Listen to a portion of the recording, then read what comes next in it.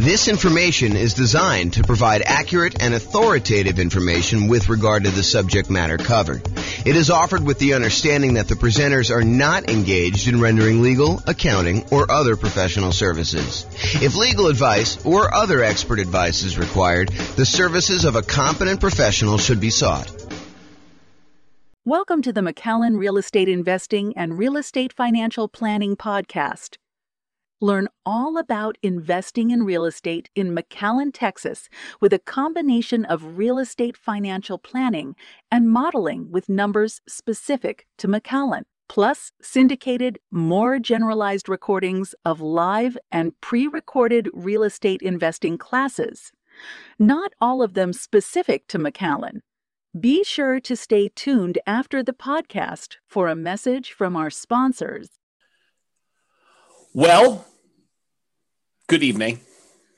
Welcome. I am not Brian Williams. Although tonight I wish I was Brian Williams. I wish that I could hide behind Brian Williams and say, yeah, that's James's story there and not have to share anything personal. Tonight is 10 things I wish I knew before starting to invest in real estate. I am joined tonight by actually Brian Williams, who is busy eating, so I won't call him out. But thank you for joining us tonight, Brian. I'm not eating. Maybe you'd like to teach tonight instead of me sharing some somewhat personal things. Yeah, I'll share all your personal things instead. Yeah, that's what I'm afraid of. I don't know. This is a very That's why I didn't get an invite, huh? You're like, Brian's going to tell all the things about me that I don't want known. It is possible that was subconscious. It was not deliberate. It was not a conscious decision for me not to invite you. It's possible it was done before I started sending you invites again. I don't know. Some week when I'm teaching at some point, you're gonna forget to send me an invite, and I'm just not gonna show up. Well, I mean, for most classes, I probably could wing it or change it to ask me anything or something like that. But that depends on the class. Although, I mean, when you prep for a class, it is way better than me winging it without having to do any prep ahead of time. Because it's not like I prep for a class that you're going to teach. So, right.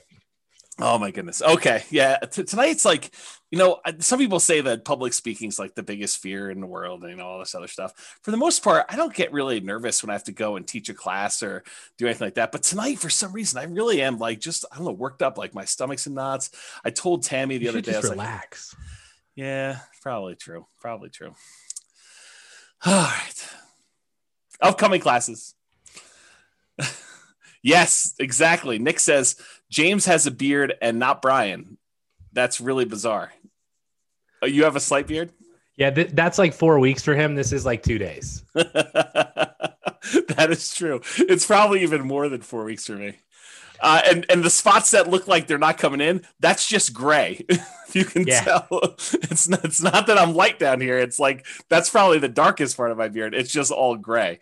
So last time when I had my slightly longer beard and you were like, what's wrong with your you look like you have fangs. So I got self-conscious and shaved my beard off. So it's chop gray. It's like chops, right? I don't know. It comes down on the sides here. I don't know. We could talk about this later. Okay, just breathe. Here we go. Upcoming classes. Next week, much better class than tonight, I can assure you. I don't know what I'm teaching yet, but it's 8 money-saving, risk-reducing real estate investor insurance tips. And I'm sure it's going to be amazing. I'll come up with some really great tips to talk to your insurance agent about and things to remember to do and all that stuff. It's basically the insurance class that you guys probably didn't know you needed or wanted, but it's coming. So I'm surprised you only have 8. Well, I didn't think I'd be able to come up with 10. That's why it says 8. Oh boy. And probably come up with 10. For continuity's sake, Brian did survive. He was not boiled like a lobster, although he has refused to visit the hot tub since then because I did cook him that badly. I let Brian say for himself. Yeah, it was pretty bad. I had to get out of the hot tub because I was dizzy and going to pass out. Yeah. He got out. He was all steamy and everything. I told you, it was I wanted to squeeze the half lemon on him and rub the butter on him. And then he was all red and toasty like a lobster. That's weird. That's what someone else said too. Someone else said that sounded really weird. It doesn't have any weird connotation to me. It really is like a lobster sort of thing. Yeah. Oh my goodness. Okay. Then on March 24th, exactly what the little lobster club is. Oh, that's great. Oh boy. Okay. And then the week after that, March 24th. Wait. Wait for what?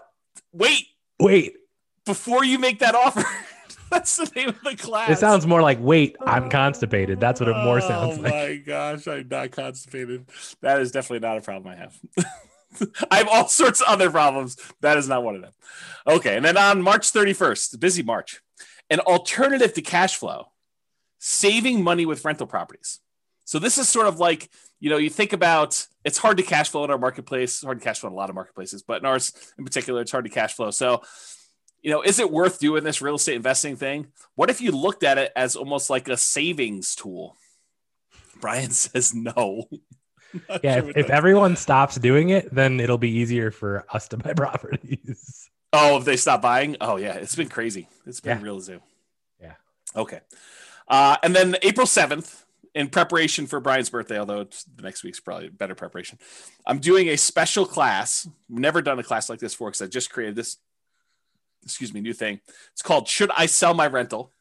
And I've created a new trademark term, which Brian loves when I create trademark terms. This one is return on true net equity.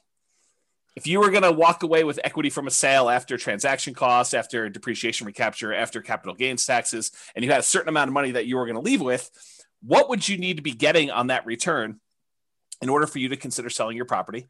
And what's the return you're getting from your real estate on that net amount after you calculate all your expenses?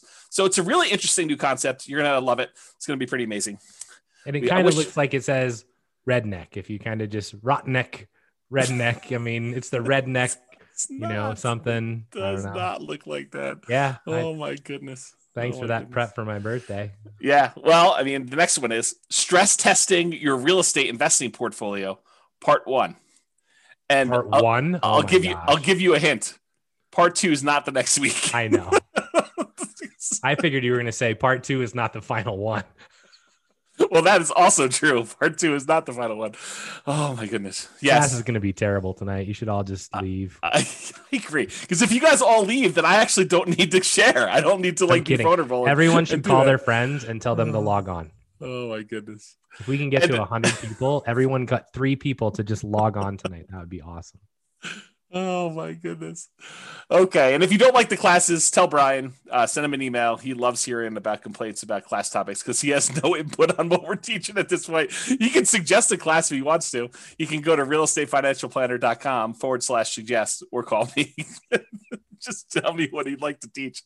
Oh man. But if you really don't like the classes, you can go to realestateFinancialPlanner.com/suggest and you can suggest a class. You can vote on what other people. Does anyone do that? There was a time when people were actively suggesting on there, but I really wonder if the website is still working because I haven't seen anyone in like 3 weeks on there doing anything. So either they're like, you're right, James, you have taught all the classes that we need. There's nothing else I could suggest. I mean, some of the ones you're coming up with are great because I wouldn't have thought of that one. Or who knows? Maybe they're just not willing to give feedback. Well, I mean, I know when we planned NCRAG for like the past 3 years, we're like, what are we going to teach that's different? And it's like, right, you've taught a lot of stuff. Right, exactly. So it's hard to come up with like, what else do you want? Because ask a question, we have a class for that. Like we have all 2 hours just for that question. That's right. Oh yeah, you want to know about that? Let me tell you the 2-hour version. Go listen to this particular class. Yeah, you know the thing that might be good? It might be time to bring back story time and like interviews. Yeah, that's work though. I mean, you got to like line up the interviews and it costs me a dinner. And no one can go out to eat right now, so it doesn't really cost me a dinner, but it costs me a dinner anyway. I don't know, it's just crazy. Yeah. Yeah. I got high anxiety for tonight. Okay. Introductions via chat. Please make sure that you send to all panelists and attendees so that Brian and the rest of the audience can see your questions that you're asking. And then who are you and where are you from? If you can answer that in the chat window, that'd be awesome. And then what did you wish you knew before you started investing in real estate? And if we get enough replies from you, then I don't need to share mine. So please be sure to share your things there. And that'd be great. Then if you have questions throughout the webinar, please do use the chat window. We will try to do that. And I will start looking through the responses here. What was the link for the suggest link? Realestatefinancialplanner.com/suggest. So there you go. Oh, you're going to put it in there? Did you have to put HTTPS or whatever it was? No, they can paste it. Okay. I mean, Dan asked. I know Dan will know how to use those letters. He does. I'm not worried. He can probably tell us something about this. Right. He's going to tell us if the site is up or not, and then he's going to start suggesting stuff. Oh, man. Okay, good. Well, hopefully he's got some good suggestions. That'd be great. Okay. There's a podcast. This recording will likely not make it to the podcast. Well, it depends on how personal I get, really. If I keep it relatively sanitized, then it may not make it up there. If I really go and start, I don't know, crying on the episode, if I cry, it will not go up. I will tell you that right now. So there you go. Yeah. That picture actually looks remarkably like what I look like right now. Yours does not. Yes, that is true. Oh, that was great. I have a Rogue shirt on. It's just not gold. And I have about that length of beard and about that length of hair. Yeah. I think I'm wearing a Rogue shirt. It's just hidden. So. Yes, I know. It's unfortunate. Yeah. Okay. So realestatefinancialplanner.com/podcast if you want to listen to the podcast episodes. And I'm glad to see that some people are dropping off from the recording. So thank you very much for doing that. Although you've dropped off so you can't hear it. It's also available on iTunes, Spotify, Stitcher, and TuneIn. All right. It's like you get closer. My nerves increase. Like I can feel my blood pressure increasing, and I don't know, it just feels very anxious. Well, just relax. So Hunter says, I wish I knew the importance of networking, connecting with people. That's a good one. I did not have that on there. I think I didn't have that on there because I definitely was networking, connecting with people. So that's actually one of the things I say at the end is there's probably a whole separate class on things that I did know that I happened to be right about. Because I could have happened to have been wrong about a lot of this stuff too. This is a good one. I wish I knew about all of this in high school. That is a good one. Yeah. I wish I knew you guys 15 years ago. I wish I knew James and Brian before I started investing. They might not be saying that after tonight. Yeah. We wish we knew more about alternative forms of funding much earlier. We always thought you need 20% down, kept us from investing. I wish I knew everything already. Yeah. I don't know everything already. Not even close. Oh, that's awesome. I wish I had seen Boston on tour live. Is that Mitch? Oh, yeah. Oh, that's great. I think so. I have a hard time seeing who it is. Oh, here we go. Oh, man. Okay. So let's public information, bro. You're good. Yeah, I'm sure. So, okay. So to give you some background as to where I'm coming from, I probably need to give you a little bit of history. And as Brian did point out, this is all public information. It's not like I've never told anyone before. In fact, I think every blueprint has a lot of this stuff in it already, if you've kind of read it. But so I opted to build 2 multi-million-dollar portfolios twice. One time because I failed. And I lost everything, and I had to go and rebuild it again. So this is sort of like, for me, going back through and doing this class was really hard for me, actually. It's like very emotional. I think from an ego standpoint, yeah, Brian's trying to give me a hug. And seriously, if I cry, this is definitely not getting published, and I'm close. So, yeah, it was really, really hard for me, like much harder than I thought.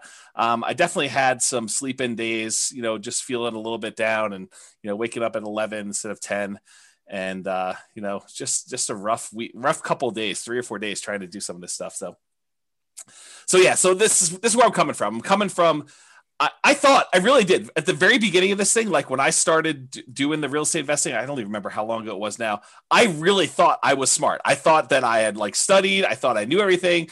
I thought that I had, gotten advice from smart people. I thought I had done a decent amount of reading. There was nowhere near the amount of information that there is today and publicly available information that there is today. But it wasn't like I didn't look up stuff at all. I mean, I definitely did a ton of reading. I probably read somewhere between 50 and 100 books a year at this point. And back then it was close to 50. I mean, I definitely was reading about a book a week. And so it wasn't like I was not trying to seek out knowledge and get the information I needed. So I really thought I was smart doing the first one. And looking back now, I was really naive. Like I thought, this is the danger I think we hear sometimes that people come into class where they come to an investor class and they attend deal analysis one time and they don't show up for deal analysis a second time or a different type of deal analysis because they're like, I already went to that class. And I'm like, my mind is like blown every time I hear that now, because it's like, I didn't realize all I didn't know. I don't know. That's basically it. I did not realize all I didn't know. Like what I thought, when I look back now, I was really naive. I thought I had learned a ton. I know now that I have a lot to learn, and I still feel like I have a lot to learn. Like the more I learn, the more I realize, whoa, I don't know a lot about a lot of this stuff. And there's some stuff that I don't think I'll ever really know, because some of it's like trying to predict the future and what's the biggest force or what's the biggest factor and what's going to happen here, what's going to happen here. And I think we've proven over and over again that sometimes making these predictions is definitely way wrong. So I don't know. Some of the things I'll discuss tonight, like what I thought I knew. I thought I knew back then. I don't even know what I'm trying to say there. Some of the things I'll discuss, I thought I knew back then, but I really don't know them. And maybe I don't even know them now. So I failed and I lost everything, just for those that are not clear on that. I've since rebuilt. So in case you're wondering, this is intended to be some of the lessons I learned that I think might be helpful, although it's possible they're still wrong, or you could do the right. This is a great example from when Brian teaches his class on grit and tenacity, and EV especially. But Brian talks about this a lot, where you can make the right decision. You can do the right thing from an odds standpoint and still be wrong and still mess up and still fail and still have to like come back, because even though you do the right thing, it doesn't always work out for you. And I think that was something I didn't realize at the time, to the extent that I realize it now. And I think that'll come out tonight too. I will also tell you, I think I'm doing it smart this time. It's like, I thought I was smart last time. I really do think I'm trying and being smart this time, but only time will really tell if I am smart this time, because I don't know right now. You want to comment on any of that? I'm sure that people are interested in like when this was, if you care to talk about that at all. I also think that the EV point is one that people really like don't understand. And it's like, if I make one bet and I lose and it's a big bet, they quit. Yeah. And I think the important part here is that you made a bet, and I don't know what your EV calculation was then, and I don't know how to even calculate what it would have been and whether it was a good bet or a bad bet. But regardless, like, you learned from it. And I think the important part is that you didn't just say, I'm done with this crap. Like you took a lot away from it, and, you know, maybe it took a minute to, you know, want to do it again, but, you know, you came back and you've done it again. And in the process, you've used those learnings to help educate other people, which I think there is not much that's more kind of respectful than that. So, or commendable, I guess, is a better word. Yeah, and I do appreciate that. And as far as time frame goes, a lot of this stuff, and it's not me being obtuse and trying to like hide things from people. And you know, someone may point out something to me, hey James, what about this? And I'm like, I totally forgot about that, because I think it's not like a deliberate thing, but it's sort of like, I don't know, I repress them or black them out, or I try not to dwell on them. And so a lot of the past gets fuzzy for me. I try not to dwell on it, because I think I get like, I don't know, I go into these like dark spirals and stuff like that. And I will tell you at the time, so like, I'm trying to think of when this was. I think we started buying properties in 2000. And it took me a little while to get up to speed to do stuff like that. That was the first kind of round doing this. And I had looked at properties, doing property and stuff even before then, but the 2000 was the first one we bought. And then I think my bankruptcy was in 2013. So if you get a feel for that. And so that's sort of like a time frame for you to figure some of that out. A lot of the details I don't remember. And if I do remember, I'm happy to share them with you. But and the other thing I don't want people to do is, and there's a tendency for people to do this, right? Like, I don't know, I'll tell people I have ADD or something else, and they'll come up to me afterward and they'll want to share the ADD, you know, sort of stuff with me. And I do get the idea of like, you know, you're looking for someone who's similar, but please, for my mental health, and maybe probably even for yours, please don't come up to me and try to share about like all the bad stuff that's happening to you, because I have a hard time getting back there myself, and it can really impact me for a couple of days. And I'm not trying to be mean about it. I would prefer it if you were sensitive to, don't try to bring me back there, even if you're trying to share that you've come out of it too, and that we have that in common, because it hurts me. It hurts my feelings and it upsets me. And so I don't want to, I'm not trying to do it to be mean to you. It's just hard for me to do it. So yeah, this is why this is never getting published, by the way. Yeah, because I definitely get sensitive about this. And I like when things went really bad and like things got really rough for me, like it's when you make the EV bet, you think, okay, if I fail, I can recover. When you're in a period where you feel strong and you feel secure and you feel like you're confident about doing something and something bad happens to you, you think, okay, I'll just go ahead and fix that and I'll recover and I'll be back the very next day and I'll go back stronger and I'll just, make another bet. It did not work out that way for me. Like for me, it was rough. I mean, long periods of trying to get even a little bit of mojo, confidence, whatever you want to call it back. And it was hard. It was definitely a lot of inner game stuff. And yeah, I get worked up even thinking about it. Okay. So I think it's important though. Like it's not outside of this, right? I mean, there's other things that you've talked about and I've talked about as well, where it's like, I think a lot of times, I think this is actually the reason this class should get published, by the way, is that this shows like the side of, hey, there was a point in time where you thought everything was great and then it wasn't. Yep. And then you made it through it, right? You didn't give up. You didn't quit. You came back and you made it through it. Yeah. And I think we have like, mine are different than yours, right? But I definitely have at least 2 of those events in my life where it's like, well, things are just not going the way they're supposed to go. And mine are very different than yours. Yep. But, all of us have those. And I think it's important to actually, it's hard, but I think it's important to actually discuss them and know that, if nothing else happened, your comfort zone expanded. In much the same way that, who was it? Was it Ford basically said, if you lost everything today, what would you do? Right. And it's like, well, I wouldn't be poor. Like I would just do it all again and do it better. Right.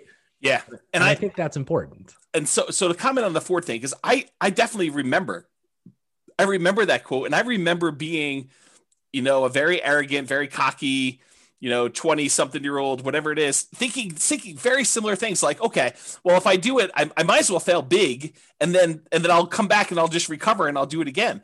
That did not happen for me. Like the thinking before these mistakes happened and the thinking like immediately while they were happening even and immediately after some things happened, like it was rough. And it was like I don't know, like, should I change stuff? Like, I really questioned a lot of like basic stuff, like, I don't know, like core personality stuff, core like traits I had about things like maybe this is not the way things should go. I don't know. It's just like, there's probably a whole separate class, although I'll never teach it on this like psychology and the sharing stuff. Cause Brian, like of all the friends you've had and all the people I am probably least likely to share like personal, emotional type stuff. Like I'm really good listener. I know that I fill that role for other people and being a really good friend in that way. But as far as like dumping stuff for myself, nope, not great for me. So yeah. I don't know. I think the impact of you sharing or expanded to anyone, right? But I think the impact of you sharing what's happened probably has a much broader impact than you actually will ever know. And so, you failing in this way probably helps lots of other people hopefully not fail. Yeah. Yeah. I hope that's true. I really do.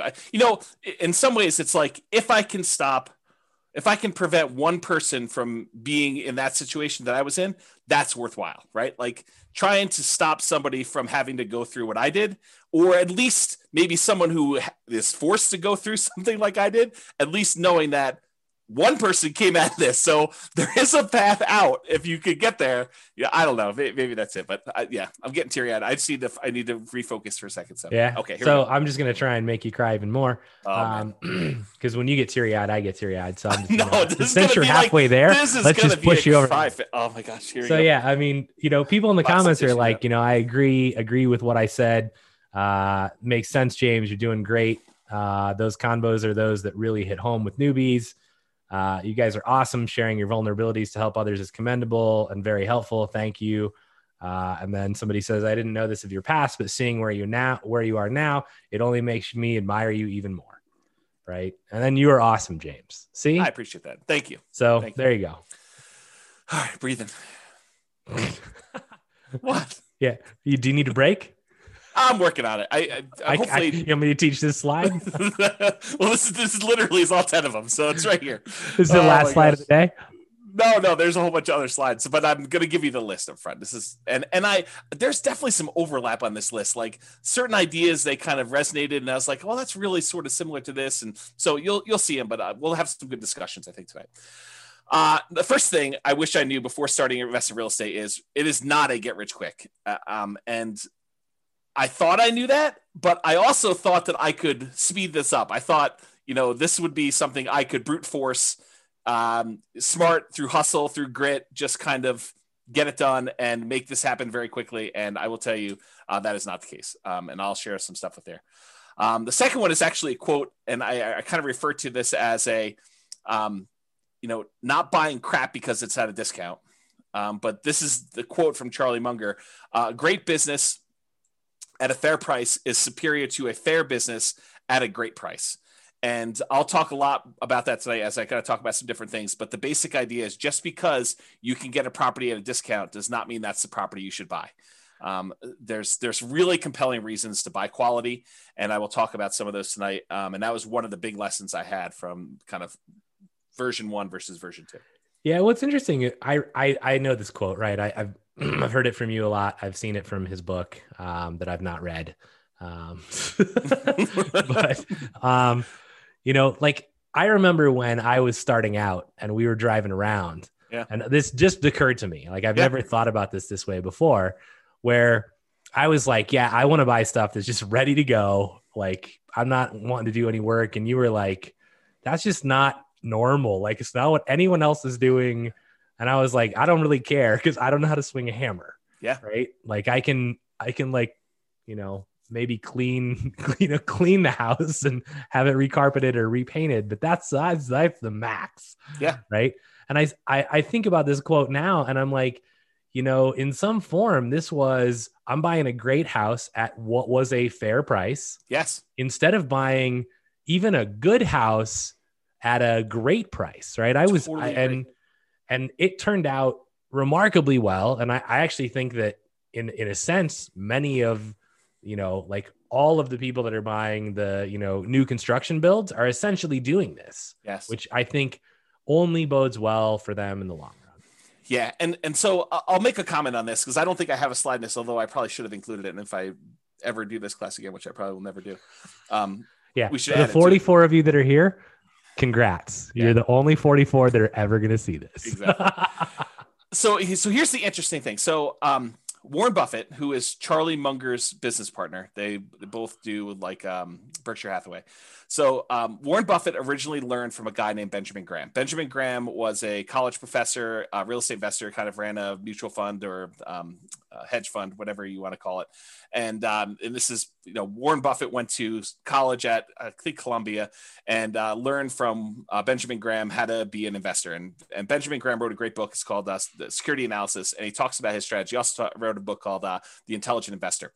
And so Benjamin Graham's strategy was to buy deeply discounted properties that a lot of times they were on their last leg. He used to refer to it as cigar butt type deals, where you buy a property, you pick up a cigar butt and it's got a couple good puffs left in it that is going to bring you some revenue. And so that was sort of the strategy that Warren Buffett was using that Ben Graham taught him. And that was Warren Buffett's primary strategy of buying deeply discounted property, something that was distressful, that they could have, a couple last puffs of life where they could make some money for him. And then he could eventually sell them off and do that. And so he'd look for discounted properties, buy them when their value kind of returned to normal, or he could get a little bit of money out of them. Then he would eventually sell them. Along comes this guy, Charlie Munger. Charlie Munger also grew up in Omaha. They were 8 years apart or something like that. And Charlie went to California, became an attorney, and started doing some investing there. And somehow they came back and re-met back in Omaha. And Charlie had a different strategy. And Charlie was, and Warren Buffett apparently admits this, but Charlie helped Warren learn about buying quality and, looking at, buying quality companies that are at a discount that have some type of economic advantage or exceptional growth potential in them, and buying them and then holding them forever, instead of this idea buying this deeply discounted stock and then holding on to it until you had to sell it in the future. And so Charlie Munger was largely responsible for Warren changing his plan. And I will give you credit, Brian, because you definitely helped solidify this thinking in my mind, because one of the things I was struggling with coming out of a lot of the challenges I had is, what were the things that went wrong with the beginning? And sometimes it takes someone else doing a strategy and seeing, how that works, because a lot of times we can't visualize how things work and really what the problems are going to be until someone else does it. And you're like, oh, and especially when you have unprecedented insight into how things work, because I think being as close as I was to you, I got to see a lot of how this was working out for you. And I was like, yeah, this definitely reinforces some of these concepts that Charlie Munger was kind of teaching Warren Buffett. And so that's sort of how I look at it. Not that I am Warren Buffett and you're Charlie Munger. In fact, it's probably the opposite, but the parallel in my mind, at least, is there of you coming in and helping me realize that this idea was more true than I wanted to originally believe, and seeing it in a different way. So thank you for doing that. I appreciate it. Yeah. And this isn't this was not a toot my own horn thing. And I will say, I didn't know any better, right? My journey started with, I saw the crap my dad was buying and renting. And I'm like, well, I ain't dealing with that crap, right? Don't do any work for 20 years. You go in and the carpet's torn up and the sink's falling off the bathroom. There's barely a shower. I'm like, that's just stressful. Right. So I'm like, I'm not doing it that way. And the only other thing I knew was the place that I lived in. And I was like, I bought the exact thing. Right. And then I was like, well, I know how my landlord is currently doing this, and they seem to be making a lot of money. So buy one of those. And then it was like, well, why not just go buy these? Right. And I mean, a lot of it was, there's definitely timing and luck and market and a whole bunch of other things. Right. But for me, I think this is where, if you guys hear us teach something, I mean, we're probably right, but we could be wrong, right? I mean, and this is what it is. If you think that your plan is good and you vetted it and you're not just guessing, then go try it, right? Don't be afraid to step out of the norm. Cause I remember every house we'd pull up to, and James would be like, we'd walk through a house and I'd be like, yeah, this is just not really ready to go. And he'd be like, this is what most people are buying. And I'm like, yeah, well, it's not what I'm buying. So pass. Right? That's true. And we'd go find something that looks pretty. And he'd be like, well, this is more expensive. And I'm like, I don't really care. I just don't, right? The numbers still look like they meet my criteria. So let's try it out. And, a lot of that is, it's hard work. It's grit. It's luck. And luck is really, the hard work that you put in that creates opportunity for you, right? I don't believe in blind luck, but I think, have confidence in yourself. Right. And then go perform, but be willing to learn from what doesn't go well. Yeah, I think those are all really good points. I will point out my father was doing a strategy, and similar to you, I was like, well, there's some problems with his strategy. I'll fix them. But I kept some parts of it, like the buying properties that were deeply discounted that needed work. I mean, I think that was part of the strategy that I was like, well, I think that's the equivalent of buying something at a discount and kind of having a margin of safety and having value. And so I thought about it from that perspective, and then I thought I was going to fix some other things, but turns out that didn't work. And we'll talk about this tonight. Next, look at my list. Otherwise, we're never going to get through this. I figured this is the whole class. We'll just have a discussion right here. Well, there's a whole bunch of extra slides, but there's other slides. There's 60 slides. Oh man, serious? Yeah, exactly. Yes. Number 3 on my list was reserves. And I really thought I knew about reserves. I thought I was doing reserves right at the time. I am doing more than I was before. And I think that was a major factor and stuff. So we'll talk about that. As am I. As of what? You're what? I do more reserves than previously, especially after COVID and the stuff that we've talked about. I think that's prudent. Yeah, I agree with you. So there's probably a whole class on reserves, honestly. I think we taught it already. Maybe. There's some stuff I have yet to build about reserves that I still want to create, but I didn't understand the return quadrants nearly as good as I do now, and some of the nuance and subtlety in those things. And so that's a big one that I think is a factor. I didn't know about Nomad, and I was telling Tammy about this in the hot tub last night, and she told me, she's like, yeah, if we had known about Nomad, we totally would have nomaded, and I think it would have made a big difference in a lot of the stuff. And so if I could go back and do it again, that is definitely one thing I would change. I don't know if Brian would have done it differently, but I totally would have nomaded from the beginning. I mean, in a sense, I kind of nomaded once. Accidentally. I did move and rent the previous house out. It Yes. just happened to be a price point of a house in Vegas that was not adequate for being a normal rental. You can't buy multi-million-dollar properties and expect them. It wasn't that. Right. All right. So Nomad was one of them. Another one was Focus. I think for a long period of time, I was seeking. I was open and willing to trade up a strategy that was working for a possibly better strategy. And I was constantly spending time and resources trying to figure out a better strategy. And just, I think not knowing that there wasn't a better strategy, or devoting the energy to focus in on what I should have been focused on and getting better at that, rather looking for side things or other things like that. And so we'll talk a little bit about that. And related, the grass isn't always greener. And I'll talk about, looking at other markets and saying, well, they're cash flowing, we're not cash flowing here.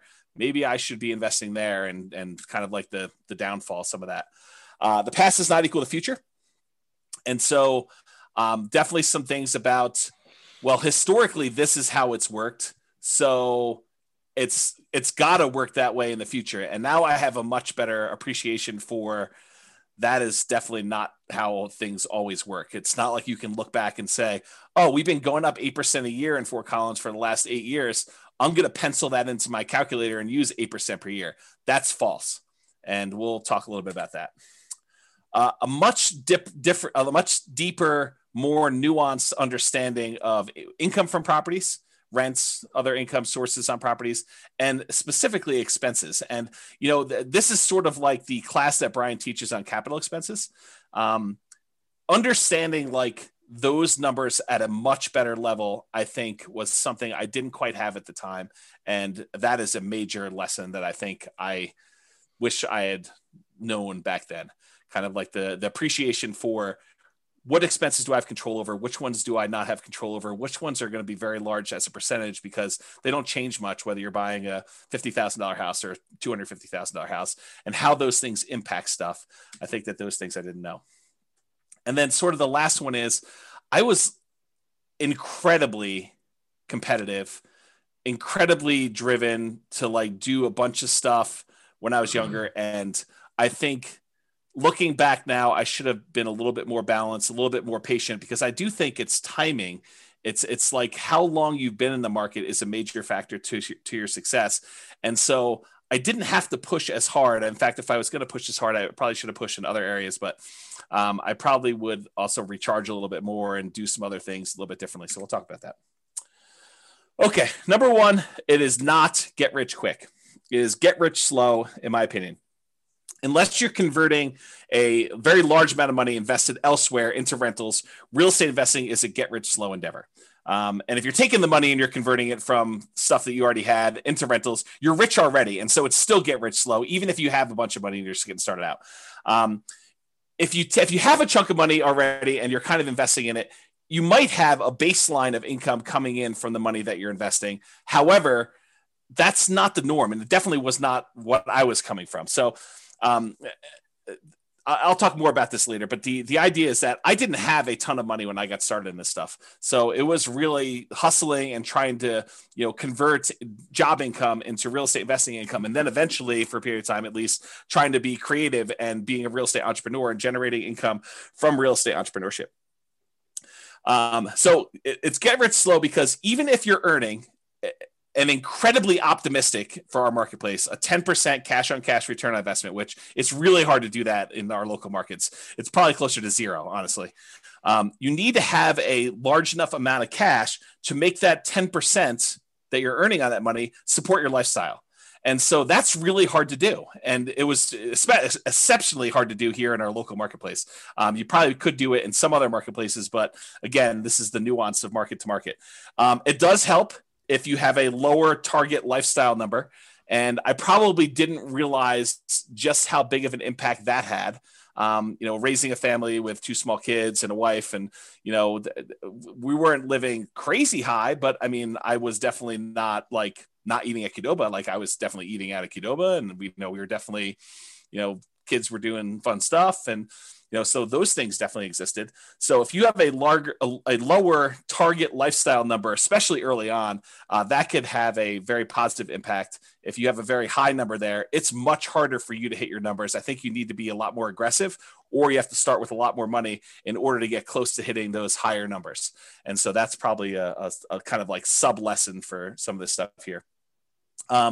We weren't, back when I got started, we definitely were not seeing 10% cash on cash numbers, return on investment, with the exception of sometimes we'd find a deal where you could buy it, but we were buying them by doing the burst strategy. You buy at a deep discount, you do rehab on it, you rent it out, you refinance it, and pull all or most of your money out. So if we were getting a 10% cash on cash, it was only 10% because the amount we had invested was so small. So it was like very small dollar amounts, even if you were able to get that 10% cash on cash. We were not seeing numbers where you could see 10% cash on cash return or anywhere near that, with large numbers that we could do down payments. So that's why I think it's more of a get rich slow sort of thing. So this is Charlie Munger's quote. You can probably tell I just finished Charlie Munger's book. So I'm kind of on a Charlie Munger kick right now. Although I've always been a fan of Warren Buffett stuff. So this is not all new to me, but it's refreshed in my mind because I literally just finished it a couple days ago. So here's a quote from Charlie Munger. "The first $100,000 is a bitch, but you got to do it. I don't care what you have to do. If it means walking everywhere and not eating anything that wasn't purchased with a coupon, find a way to get your hands on $100,000. After that, you can ease off the gas a little bit." And what he's really talking about is the effort that's required for you to get that first 100K. You need to rely on your own actions, your own effort to do it. After you get 100K, the 100K itself becomes an asset that helps you get to the next 100K. And then when you get to that, the 200K helps you get to your next 100K. So the money you actually have starts to work in your favor to get you to the next step. For that first one, it's all you. And you got to really put your head down. You got to work hard. You got to make it happen. And it's really challenging to do. And he acknowledges that. We did this at a shareholder meeting for Berkshire Hathaway, is my understanding.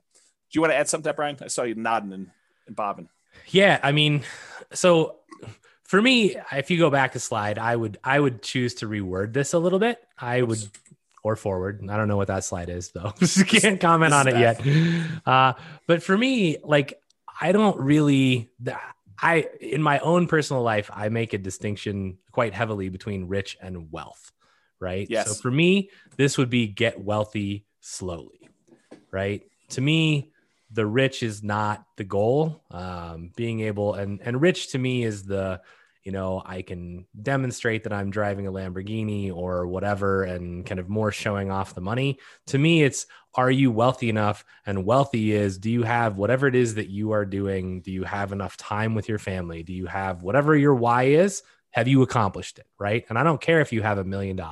If you only need 300,000 to do that, then do you have that? Right. So to me, it's really get wealthy slow and live up to your why. So I would add that to this slide, and then you can go to the next slide. And this one, I mean, I couldn't agree more, right? I talked to my kids about this even, and it's like, when you start out, things are going to be hard, right? What you see now is not where you will start, right? This is, like, yes, you'll not live in the house that we live in. You will live in a shitty apartment that has 1 bedroom and 1 bath. And, and I tell them this story. Like, I had a college roommate, and we rented a 1 bedroom apartment that had a kitchen that was literally like 6 square feet, right? Like, not very big. And we slept in the same bedroom in different beds. And I tell my kids this because I want them to understand, like, you don't start here. And the funny part of the story is my feet would hurt every morning when I woke up, and I couldn't figure out what was going on. And one night I woke up and my feet were basically at the head. I'm not sure why he didn't put his feet next to my feet, but like, our beds were in an L shape. And I woke up and he's got his fist cocked like at 2 a.m. And I'm like, bro, what are you doing? And he's like, you're snoring. And he was punching my feet at night. That's awesome. I was like, dude, you can just wake me up. You don't need to punch me. That's great, it was horrible. But yeah. I think knowing that you're going to have to go through that. And I try to explain to them, even though, the oldest is 13, I'm like, when you get that first chunk of money, you can then use it to invest, which then makes you more money. And the more that you have, the easier it is to make, the more opportunities you have, which totally seems unfair, but this is why you have to put your foot down, like on the gas 100% right now, and get yourself to the point where you have some money to actually be able to earn it. And whatever is in your head as you hear me say this, if you right now are like listening to this and you're like, but I have, kids and COVID and tough shit, right? It doesn't matter. Like, and I'm not being a jerk. It doesn't matter. Like, there are other people in your situation that are going to do it. And so if anyone can do it, you can do it too. And what you have to know is you just have to decide you want it bad enough, right? In any situation, you can eventually get there. So it might take you longer. That doesn't matter, but you have to be dedicated to the process. And once you start it, as Dan just said, right, it does snowball, and it becomes almost at some point, you're like, well, that's almost too easy, right? Like, okay, well, I have all these properties and this, 20 unit apartment comes on, and I'm like, well, I can just go refinance out of these other 2 properties and buy this thing. Yep. And you're like, well, that's stupid. I never would have been able to do that 10 years ago. Yeah. Right. And you don't realize how it becomes easy, but it's not been easy. Right. It was a ton of hard work that most people are not willing to put in early on. So, yeah. And or at any point, really. Yeah. And then the longer you do it, I think your philosophy changes a little bit, but we can talk about that another time. But I think it's like the early push, it's all your effort. And then later on, it becomes slightly less your effort because your other investments are kind of like pulling their own weight. And then you kind of get compounding. So you could do less and less, or you can keep pushing and grow faster. I think that's how you can look at it. And I think, again, it goes back to that first slide is, have you hit your point where you're like, yeah, I'm at my why. I don't need to have Warren Buffett's, billions of dollars, or Bill Gates's billions of dollars. I mean, it's not necessary. Yeah. So to kind of go and explain this a little bit better, this is from another website. I didn't create these charts. It's from 4pillarfreedom.com, and the web address for where I got these charts from is on there. But this shows you, if you're trying to accumulate $1 million and you're investing $10,000 annually at 7% annual rate of return, it shows you the amount of time it takes you to get to each $100,000. So the first one takes you 7.84 years to get to the first 100K. That's you like having to generate all of it yourself, like working hard, putting in the time, putting in the effort. Like that's the, not eating unless you have a coupon, and, walking everywhere and all that stuff. But then the next one only takes 5.1 years. So that's the next time it takes to get 100K more. Then the one after that is only 3.78 years. Then the one after that's only 3.01 years. Then it's 2.5 years, then 2.14, then 1.87, then 1.66, then 1.49, then 1.35 years to get that last 100K in order to get to $1 million. What's interesting, they broke it down on this website, 26% of the time, of the overall time it takes you to get to $1 million, is spent getting the first 100K. 74% is the next 900K. And that's the point, is that you really need to hustle, put your head down and get that first 100,000 and then take over and let the rest grow. This is the same website. It just breaks down and shows you 26% was the first 100K, took 17% of the time to get that second 100K, and then 57% to get the remaining 800,000. So a little bit more than half the time to get 80%. Once you start getting some money working for you and investing. And then this is the last one. It took you 7.84 years to get the first 100,000, but it takes you 6.37 years or less time to earn the last 400,000. So the same amount of time it took you to earn the first 100,000, it took you less to earn the 400,000 at the end. And so this is like Dan saying, it snowballs. Yeah, it snowballs. Like at this point, you know, my contributions that I'm making to my, like from my actual real estate brokerage, the income, the amount I'm contributing is a very small percentage to what the overall portfolio is doing. And so my like personal activity, my personal effort matters less and less because the magnitude of what is growing from the asset base becomes more and more. And I don't know if I completely understood it. I definitely didn't understand it at this depth when I was doing this the first time. I mean, I had this like vision of, okay, I'm going to make this big asset base and it's going to pay out $100 or $200 a month in cash flow. And so I need 100 properties or 200 properties. I'll kind of talk to you how I got that math in order to get the amount of money I needed to live on. And so I kind of had that in mind. And I was like, you know, the growth will kind of keep pace with inflation, maybe do a little bit better. I didn't understand it like I do now. And I think understanding it like I do now, I could be much more turtle-like, slow and steady wins the race and systematically invest and do a lot better. And I think I understand that a lot better now than I did before. So I don't know if that helps you. Yeah. I think one thing, and this is, this is probably tangential, but like, as you're thinking about this, I was thinking about the Millionaire Next Door book, right? Mm-hmm. And really like, it's one thing to earn your first 100K. It's another thing to have it given to you.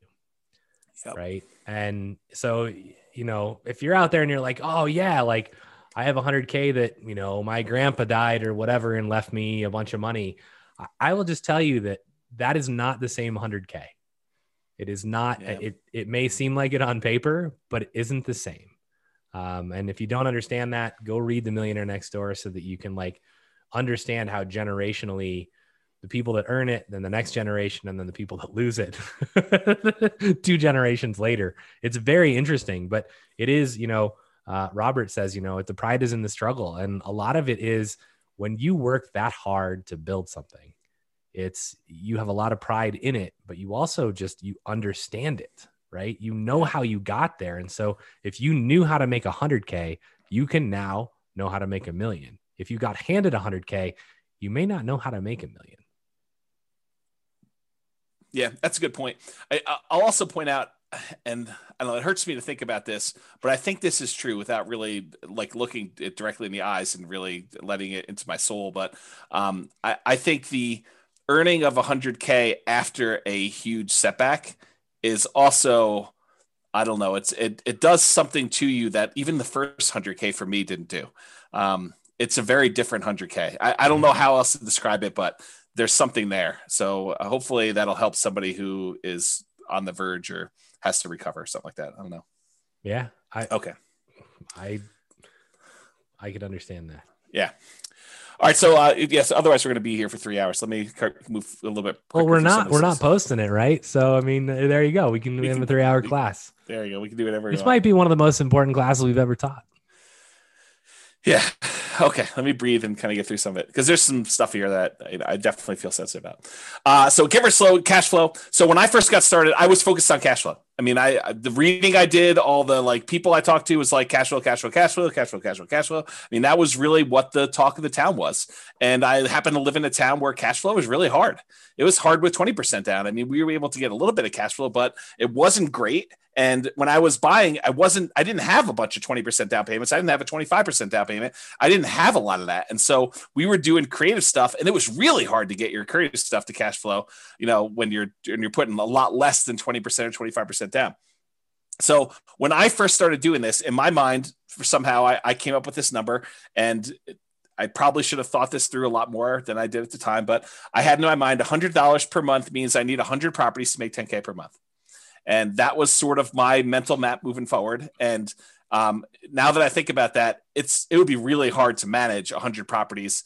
Even with a property manager, just kind of staying on top of that stuff and keeping track of everything and taxes and all that other stuff there. So it was problematic. It was a problematic plan to begin with. At the time, I thought it was smart. I thought it was like, hey, let's get there and do this. And honestly, it was even worse than what I'm about to say, because I had a partner and we each wanted 10K a month from the business. So we really needed to have 200 properties doing $100 a month, or 100 properties doing $200 a month, which was really tough to do.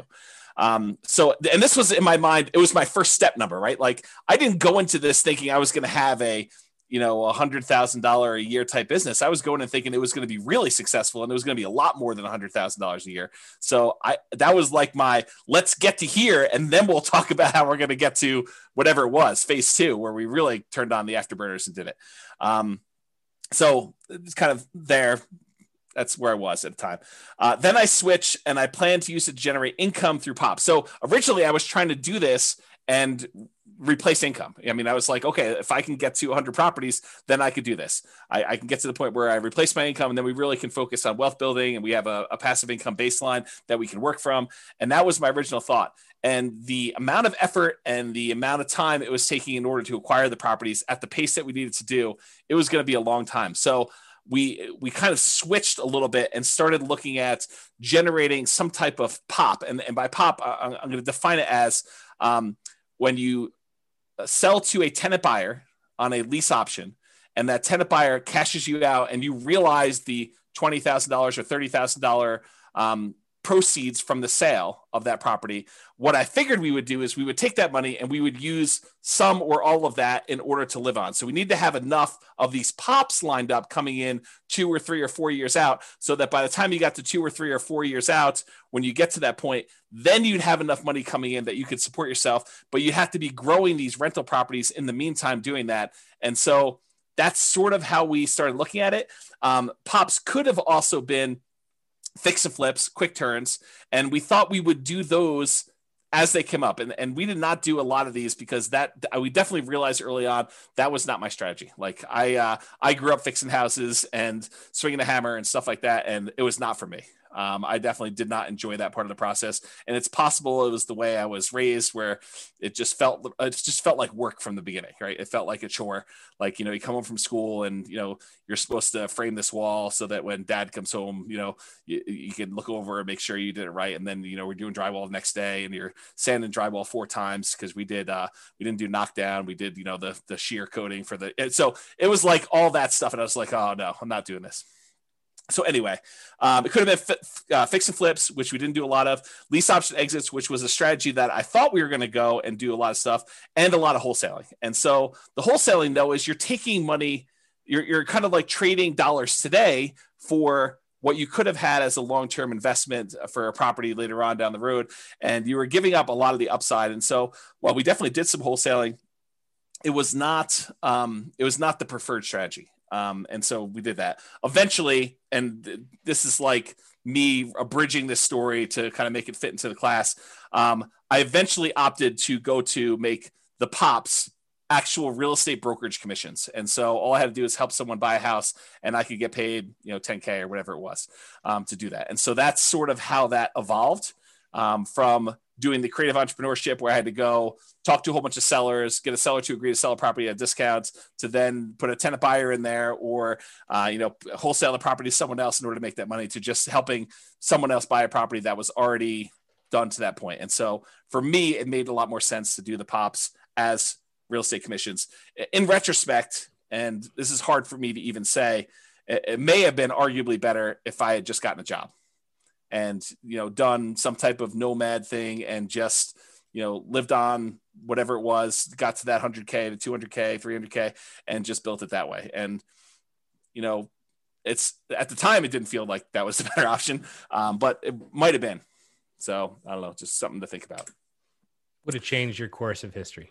It totally would have. And that's the hard thing for me doing this, like looking back, kind of stuff is, I don't usually go back and have regrets about, oh, I should have done this differently. I should have done this differently. But if I'm forced to, maybe that wasn't the right choice. Maybe it would have been better to do this other thing. And it's hard to say, right? I mean, I could have gotten distracted by something else and I'm not where I am. And it's really hard to know, but I don't know.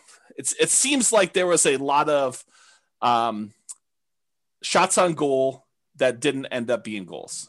And maybe that's okay. Maybe that's the way it's supposed to be. Maybe it was a persistence, grit sort of thing. And that was the lesson I need to take from it. But it's really hard to say in retrospect. So the story that this brings to mind is when I worked at Microsoft, and the VP who had been my VP for most of my career, she's still there. She's amazing. Lisa Brummel, you can look her up. And there was a point in time where she basically two different points in time, right? The first one was, hey, we want you to go do this other new thing. And it was like, that wasn't in my path, right? It wasn't what I was trying to do. And she basically said, you can either stay where you're at and be, a good or even great, manager and business owner, or you can go do this completely new thing. And if it's successful, it'll be rock star level. Right. And it's you have to make this decision between yeah, but the rock star thing might fall flat on its face, right? This might be a 3-year waste of time. And then where am I? I'm out of line for my other thing. Right. I think that was the first one. And then more related was the one when I decided to leave Microsoft and I went and talked to her. And she looked at me and she was like, and I, for those of you that don't know, I left to play poker professionally. And so a lot of people are like, what is wrong with you, bro? You are messed up in the head. You're going to leave your job at Microsoft where you make lots of money and you're going to go play poker. And she was like, I totally understand where you're at. She said, if I was your age and my dream wasn't poker, she's like, if I thought I could make the LPGA tour, I would totally quit and go try it. And I think having not tried what you tried, I think would have been a disaster and a much larger regret than ever being able to sit here and look back and go, oh, I should have gotten a job and made 200 or 300K and then invested. That would have been a huge, huge regret for you, I think. Yeah, it's maybe true. Yeah, I think the challenge with a lot of these looking back things for me is I get overly emotional thinking about it. Yeah. And so I try not to think about it. Yeah. But we're going to have to think about it every week now. So right. I'm going to cover a couple questions here. Yeah. A whole bunch of people. Mm-hmm. I guess it's just one. I left it from before, so I'll cover it so we can move on. Two of them. I've yet to begin investing. I'm stuck at home with the kids because of COVID and not able to work, looking to learn as much as possible until I get the income to begin investing, looking to begin sometime this year, fingers crossed. So again, everything you've heard tonight, pedal down, don't let any of that stand in your way. And every time that anyone, not just you, feels like, oh, hey, this is why I can't do something. I just want you to remember me looking you in the eye and going, bullshit. That's a limiting belief. And then I want you to examine to see if it's actually something that's preventing you from doing it, because it probably isn't. And we all have them. Right. And James and Royce and and we try and call each other. It's that just seems like a limiting belief, Brian. That's just crap. You can do it if you want to, you're choosing not to.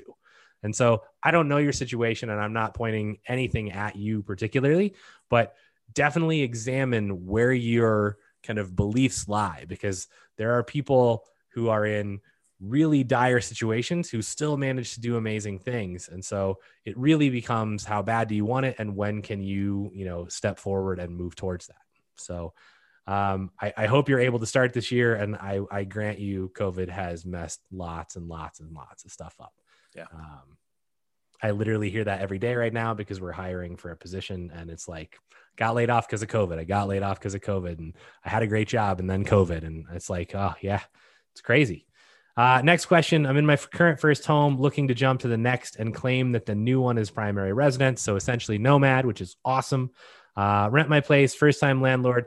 Nervous because of CO laws, which I assume is meant as Colorado laws that heavily favor tenants and not landlord, which actually isn't true in our state. Our state is actually much more geared towards landlord, although it's swung a little bit, but it is not like California where it's, and maybe this is supposed to be California, right? In which case you're dead on.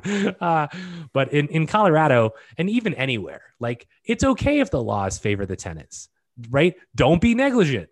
Like treat your tenants as human beings. I mean, and most of this stuff never comes into play. So don't let tenant or landlord laws heavily favor one way or the other deter you from being an investor. Yeah. And then what do we got? And Brittany says, thank you so much for that, which is good that she didn't just like log off. So you already have the right mindset, Brittany. I will just say that, like, for you to actually hear me say that and be like, thank you, like you're going to make it. So yeah, go get it done. Yeah. You're well on your way. Cause a lot of people would be like, F you, Brian. That's probably true. Which is fine. I totally am happy with that. And then I just go, great. I'm kind of done helping you. Yeah. All right, let me push on because we're at slide 18 of 63. So fair price. There's a lot more to deal analysis than the numbers on the spreadsheet. You have to read into the spreadsheet, and I don't think we can even create a good spreadsheet to really do this justice, because you need to truly understand what each number means and understand what is likely to improve, what is likely to stay the same, what do you have control over, what do you not have control over. So there's a lot of nuance and subtlety to the spreadsheet and understanding that. And there's this idea of what is a fair price to pay for a property. And we'll talk a little bit about that. And then, so early on when I was doing this stuff, I was focused on buying primarily lower price properties and at a discount. And that was what I was considering my margin of safety when I was buying properties. And I was primarily using the BRRRR strategy, the buy, rehab, rent, and then refi model, where I'd leave as little money in the deal as possible. Or I would go and I would buy properties creatively, like do marketing, talk to motivated sellers, find a seller that it was in their best interest to allow us to come in and start making payments on their existing loan. And I would acquire the property. I'd make payments on their loan. Sometimes I have to give them a little bit of money in order to buy, their share of the equity. And then we would take that over. We'd usually put a tenant buyer in the property, allow the tenant buyer to rent the property until they were able to buy the property from us. And then we'd make a pop or whatever it was. So that was the two primary strategies I was using, but the discount part of it was not the only margin of safety. And that's the really important takeaway that I definitely understand now that I didn't understand before, is that buying a property at discount may not even be the best margin of safety that you can buy. Sometimes buying a property at a fair price that has really good long-term economics is a much safer investment than buying a property and getting a mere $20,000, $30,000, $50,000 discount on it, especially depending on the price, like that dollar amount. And so there's a really good chapter in the Tao of Charlie Munger by David Clark. This is the chapter that I was referring to. However, because of time, I originally planned on reading this to you, and it's a really good example where they talk about buying two different stocks in two different companies, one where it looks like it's the obviously better deal, the other one where it doesn't look like it's as good of a deal, but the underlying economics of the second stock are much better. Like the growth rate that they're going to see in that second stock is estimated to be much higher. And it turns out it's better to buy the one that has much better longer term economic potential than the one you're buying at presumably a better discount, the one that's earning a little bit of money today.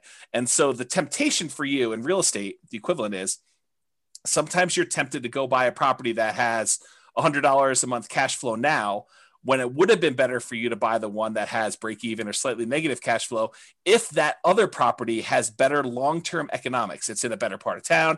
It's a better quality property. It's a better, the maintenance on the property is going to be lower. We're likely to see higher rent increases on that type of property than one in a D-class neighborhood. It's all these kind of like subtle nuances that make the difference in property selection. It's not always about, oh, this one makes positive $100 a month. This one makes negative $100 a month. I should always buy the $100 one positive. That's not true. And I think I didn't realize that to the same extent that I realized it today, that quality comes in different forms. A fair price is not just discount from the current appraised value, is that you really want to look at this. And on that note, and I don't have time to teach an entire class on this, and there's definitely going to be an entire class coming on this, but I just made a whole new series of charts for you that now shows the rate of change of any variable in the real estate financial planner. So for example, this is a chart showing you total true cash flow on a portfolio of 4 properties, 3 of them rentals, 1 of them you're living in as nomad. And it shows you the total true cash flow. Each line is a year now. I made this a year chart. And this is where you actually pay off property 1. And then this is the first one paid off. The second one paid off. This is the third one paid off. And this is where it increases. But the part of this chart that I want to show you, it's not just raw cash flow. Part of now what I think you need to look at, and part of what I didn't understand before, is which one are you likely to see your rents increasing faster? And so now I can show you with this dotted yellow line how quickly the rent is increasing. And so the rate of change, the percentage that the rent is increasing, is on the right-hand side. This yellow dotted, the orange dotted line now shows you how quickly rent is changing over time. And then you can see the normal economics for a lot of properties is the rent tends to slow down over time because you've already got to the certain point where it's a certain dollar amount, and for it to grow more, it's growing at a slower rate. But that's not always true. And so there's a lot to go through with this chart, but I just want to point out that we're not just looking at raw rent. We're also looking at how quickly rents will grow, how quickly property values will grow, what the quality of a property is, and the things that are related to quality, like lower maintenance and lower vacancy and lower turnover and all those other things. They all have an impact on things, and they're more important than you might imagine at first. And so that's sort of the lesson that I kind of want to take away from that. And all of those little nuggets, yeah, when you don't come back to the same class that we teach the second time and the third time, those are the nuggets that you miss. And those nuggets become really important. I think they do. Because, there's like the first glance of how the blocks sort of fit together. And then you start realizing, it's more than just the blocks fitting together. It's like, what order you place them in, and, the orientation of them, and how big of a gap do you put between the blocks. And this is literally why I went to the effort to teach people how to build the spreadsheet so they could see the interaction between the numbers, right? Which is a huge, it's not going to happen, but that's the goal, right? It's like, how do you get people to understand this is how all the numbers interact? And the only way you do it is you go through and you figure it all out on your own. Yeah. Yeah, and Skylar says I'm definitely going to read that. I'm assuming she means that article from the Charlie Munger book, but that's just one page of the book. And honestly, there's lots of other examples. If you search the web, you could probably find versions of that. But it's a pretty good example of why it's not obvious that you always pick the one that seems better at first blush, that you have to look deeper than just cursory surface level type numbers. Yeah, Tao of Charlie Munger, that's the name of the book. Okay, reserves. And we probably need a 2-hour class on reserves, but I'll give you like my, 1 slide version of reserves tonight. So at the very beginning, I was really stretching to even buy a property. Like this was me relatively early on trying to, get started, make stuff happen, kind of like push a little bit out of my comfort zone to do things. So I was stretching, and I probably had some reserves, but nowhere near the reserves that I found out later that I was supposed to have, and not even close to where I am today with the amount of reserves that I keep. So like, if you look at my progression of like how much I think you need in reserves, I started off with basically 0. I thought incorrectly, totally incorrectly, but I thought at first that having access to a large amount of credit was good enough for reserves. Oh, that was wrong. That was way wrong. But that's where I started. I met with a CPA early on with a few properties, and they told me 6 months of reserves for each property. That like hurt me. It like after that meeting, I felt like that's too slow. There's no way I'm going to be able to have 6 months of reserves and hit the numbers I need to hit in order to get to my 100 properties with $100 a month. That doesn't make any sense to me. Like, there's no way I'm going to be able to come up with that money. I don't have enough money for 25% down. So like, I'm not going to be able to do that. So I got to buy these properties creatively in order to do the creatively and to be able to support myself and have this money coming in from, either doing BRRRR or creative financing or whatever. I mean, I need more. I need speed. I need velocity in order to kind of hit my goals.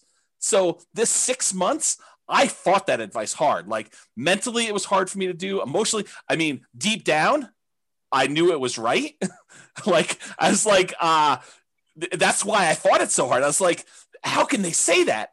But like you have to get there. It's just, you're fighting it. You're like, this is going to hurt me. This is going to slow me down. I'm not going to be able to hit my goals. And that really, I struggled with that for a long time. I was like 6 months. I mean, there's no way we can buy at the pace we need to buy. If every time I need to buy a property, I need another 12K beyond what I need to get into the property and all the reserves I need on the other properties. There's no freaking way. There's probably a really good lesson here in that, because like one of the first times I heard about reserves in a way different than I thought about them, because I just thought, well, I've got enough to cover stuff if it comes up, and I'm not really concerned, and I've got lines of credit if I needed it.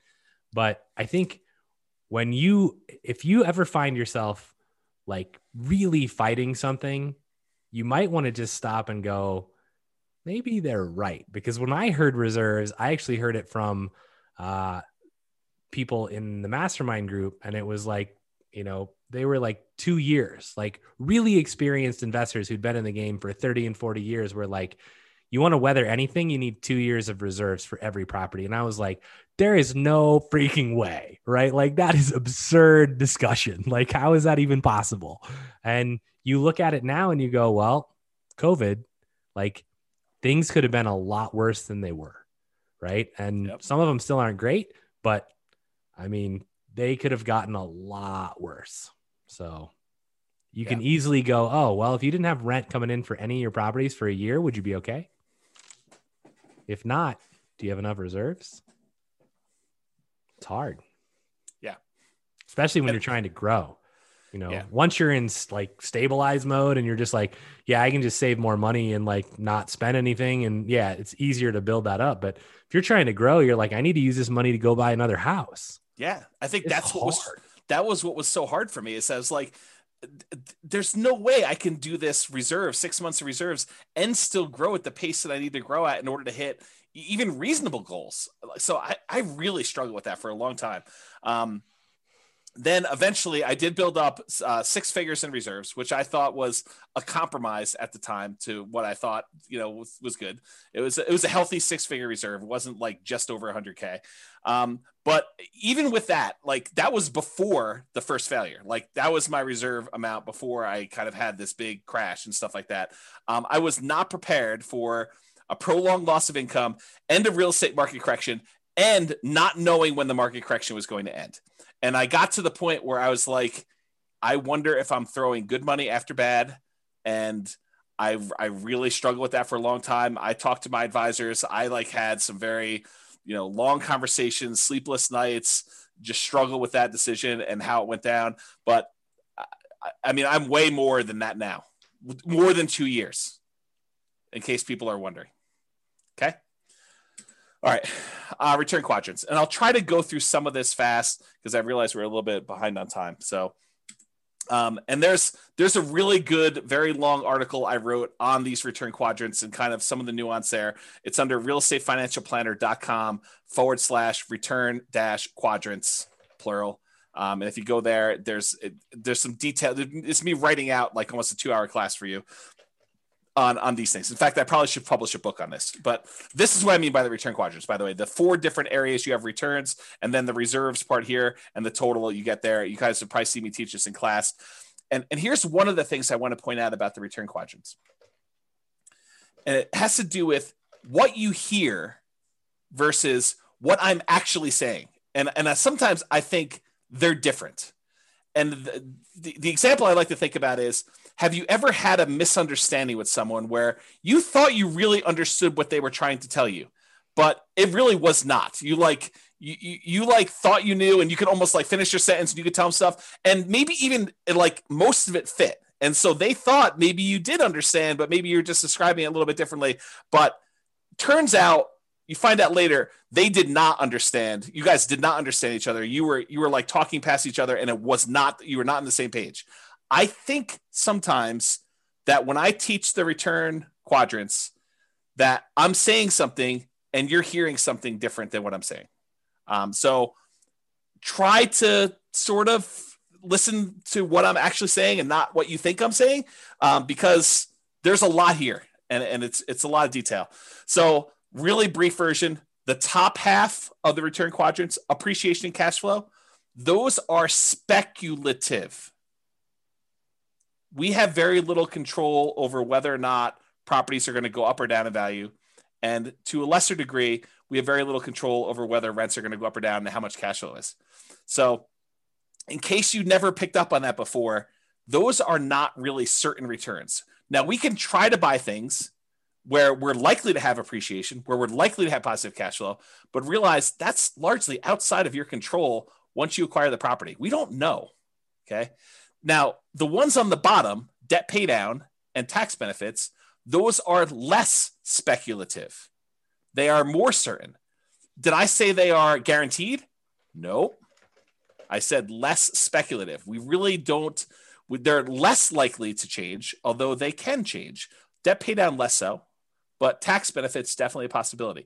So realize, and go dig into this. I don't have time to teach like the whole class on return quadrants tonight, but there's some nuance there for you to understand about how that all works and what's really going on, and really dig in and find out like what makes up the return there and how does that really play out and what really impacts whether I'm going to see that going up or down, and what can I do about making sure that happens or doesn't happen, and what risks are there for me and how that all kind of plays out. Cash now is on the right-hand side. That tends to be your cash flow and your tax benefits. That's the money you can usually spend right away within the first year, within each year, I should say. Cash later is the stuff on the left-hand side. That tends to be appreciation and debt pay down. That's the equity you're building up in your property that you can only usually access when you do a refinance and get the money out, cash out refinance, or you sell the property. Okay, and then realize one of the things that I think most people didn't realize, and I definitely didn't understand like I do today, is this concept of return on investment versus return on equity and how those change over time. Specifically, how your return on equity actually decreases. It goes down over time. So that's something I didn't realize how that worked exactly, and now I understand it much, much better, and I think it's an important lesson, something I wish I had known long time ago. Also, the subtle point of once you pay off a property and exhaust your depreciation benefit, the tax benefits of depreciation, eventually all you're left with is unleveraged depreciation, whatever the raw appreciation is for your city that doesn't get magnified by having a loan on a property, and your capitalization rate, your cap rate on a property. So eventually your property returns, basically they are asymptotic and eventually become unleveraged depreciation and cap rate. So I think those were two things that were there. Okay. Any questions or anything before we get into new stuff? Nope. I handled a couple that we don't need to have just for time reasons. Okay, cool. So Nomad, this is one of the things I wish I had known about early on. I started investing primarily using the BRRRR strategy, buy, rehab, rent, refinance, trying to buy properties where I left very little or no money in a deal. And also buying creatively, like buying subject to or with wrap financing. Those were the two strategies that I primarily was using very early on. And one of the big issues with both the BRRRR strategy and buying creatively is this: poor property selection. You don't get to choose from all the properties available in the MLS when you have to buy it at a deep enough discount where you can buy it, rehab it, rent it out, and refinance it and pull your money out. There's a very limited number of properties where you could do that. And so you end up selecting oftentimes sub-ideal type properties that you wouldn't otherwise pick to be in your portfolio, but the only reason you're picking them to be in your portfolio is because you can buy them at a discount and add them to your portfolio for little or no money. And those do have a cost associated to adding them to your portfolio, because if you wouldn't have added it to your portfolio, maybe there's a reason why you wouldn't have added it to your portfolio. And even though you're getting it for free, sometimes free isn't good enough to add it to your portfolio. Okay. So poor property selection. And that also applies to the creative financing ones. If you're trying to go buy a property creatively from a motivated seller, you're doing marketing and you're asking for a seller to call you because they've got some type of real estate challenge that you think you can possibly solve. I think that is a major factor, because not everybody is going to be motivated and allow you to buy their property that way. And so it's also poor property selection. It's really hard to find ideal properties to do that. And that's one of the things I did differently the second time around, is I didn't just buy anything for my portfolio. I was very selective in what I was going to add to it. And those properties, the BRRRR ones and the creative ones, they do not tend to align with the quality properties that we talked about when we said fair price. We talked about buying a great company at a fair price versus buying a fair company at a great price. That's what I'm talking about here. It's another way of me saying this. Another issue that I had with the BRRRR and creative buying properties creatively subject to and wrap financing was living expenses. I had to figure out a way, if I wasn't going to work a job, if I was going to be a real estate entrepreneur and try to generate money from this, was generating living expenses. So I had to do it either with cash flow or these pops by having a tenant buyer live in the property. And then, 2 or 3 or 4 years later, they come out and I get 20, 30, 40K, whatever it was at the time to do that. So that was another challenge of doing it. The second time after I failed and I had to rebuild, I primarily focused on 25% down and then a little bit of Nomad. And so for those of you that are kind of aware of what I'm doing, that's what I primarily did for version 2. Okay. Hey, James. Yes. Knowing that return on equity goes down over time, what do you do about it? Do you try to exchange out properties as time goes on to optimize or something else? I didn't know you taught a whole class on this. Yeah, it's a little bit beyond the scope of this. There are things you can do. You can actually refinance and change your return on equity calculation to do that. But I do think that adds additional risk, and so it depends on where you are in your kind of like investing career and what you're trying to accomplish as to what the correct answer for that is. I will tell you that your portfolio tends to become slightly less risky over time as your equity position increases. And I think that lower return is a reflection of your reduction in risk because of the less debt that you have, your kind of like debt to equity ratio, your debt to net worth ratio. And so there's a whole class on some of that as to what that means and why. And I probably should have time to think it through and really give you a much better answer. But that's like off the top of my head while I'm distracted with some other stuff. So why 25% and not 20%? So the short answer is you get a much better interest rate for a 25% down than a 20%. And it's not that much extra down if you've got some resources going there, and it significantly improves your cash flow to do it. So we've done classes before, I think, where we compared 20 to 25% down. The which ones they were escapes me right now, but this is not a new discussion. This kind of 20 versus 25%, we've talked about a lot in various other classes and showed you the numerical differences of why you want to do that. One of them is definitely the financing class, where I show you the difference in interest rate between a 20% down payment for an investor and a 25% down. It is way, way better. Like your cash flow significantly increases because number one, you're borrowing less. And number two, your interest rate is crazy better than doing the 20% down. So that's the short answer for that one too. Okay. So one of the things I wanted to point out, we talked about this idea of the first 100K, the kind of one that, Charlie Munger says is kind of a bitch to get to. And I wanted to show you just very briefly why Nomad can be an amazing way for you to get to that first 100K. So this is you in your second year when you convert that first property you bought to a rental. And you can see that just by holding that property, even with negative cash flow in our marketplace, this is a property that you could have bought 3 months ago in Northern Colorado. It's probably one of the better properties, but it's not like a once in a lifetime type deal. It's like you could have bought 10 of these. So it has negative cash flow on it, has some positive tax benefits so that the overall cash flow is positive. Appreciation on it was 11,000 or so, and debt pay down was almost $8,000. And so on that particular property, you made about $20-something thousand just by buying this. So that's in year one when you do it.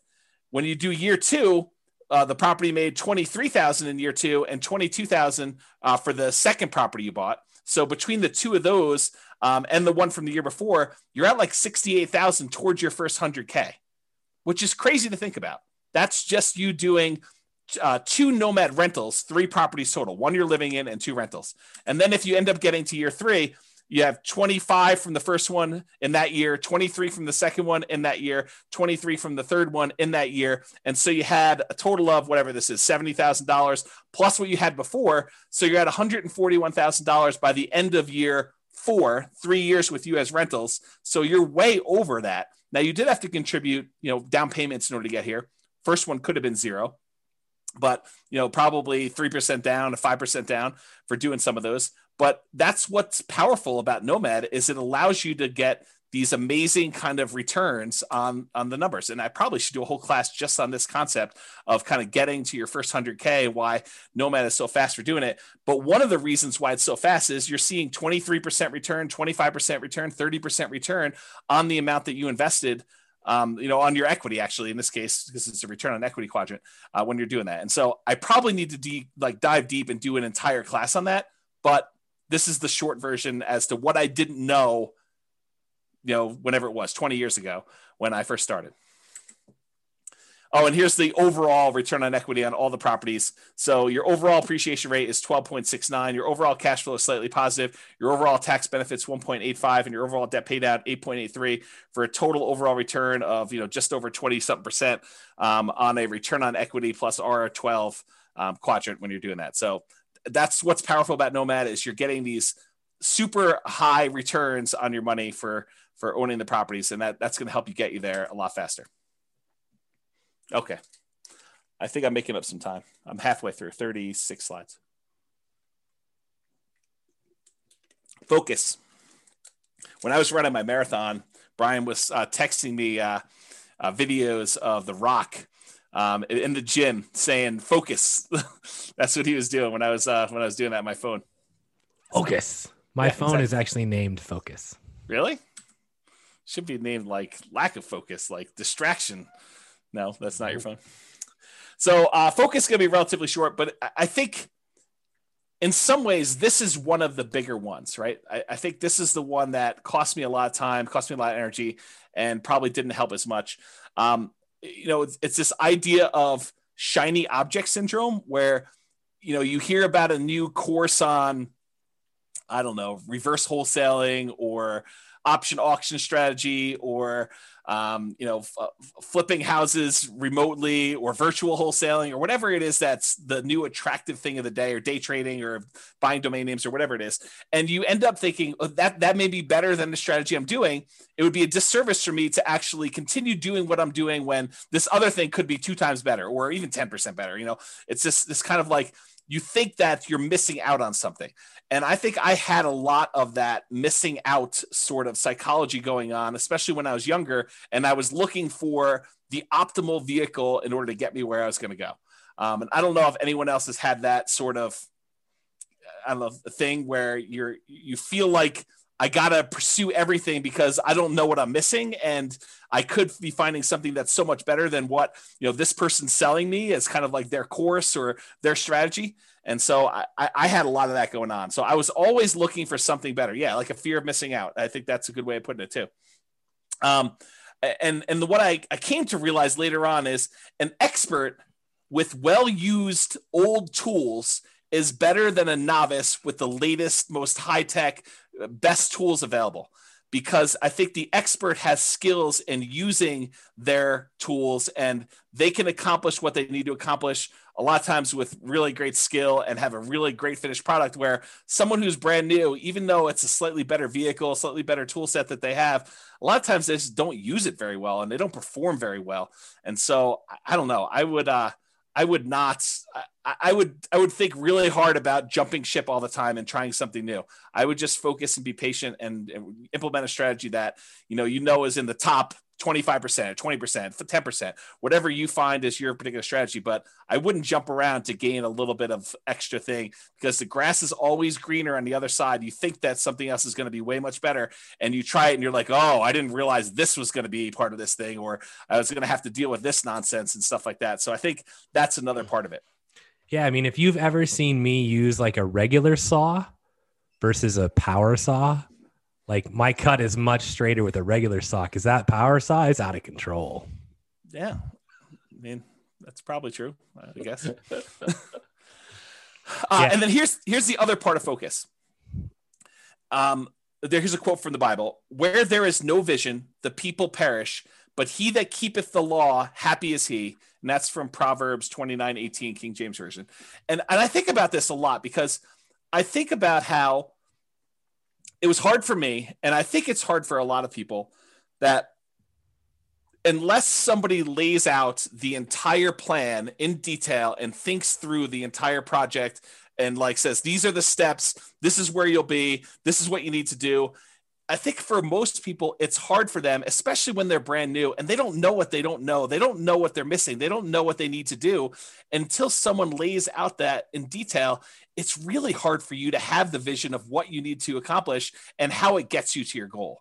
And so this occurs to me, like when we started teaching Nomad, I realized right away that I need to put out, even if you guys don't use the 10-year plan of buying 10 Nomad properties, you need to have at least seen a 10-year plan so that you know, hey, someone has thought this whole thing through, and this is how you can get from 0 to owning 10 rental properties and what those numbers look like. Now, you may decide you only want to do 1 or 2 or 3 or 4 or 5 or whatever it is, but at least someone has laid out, 10, Brian says, but someone has laid out the entire plan for you and given you a vision.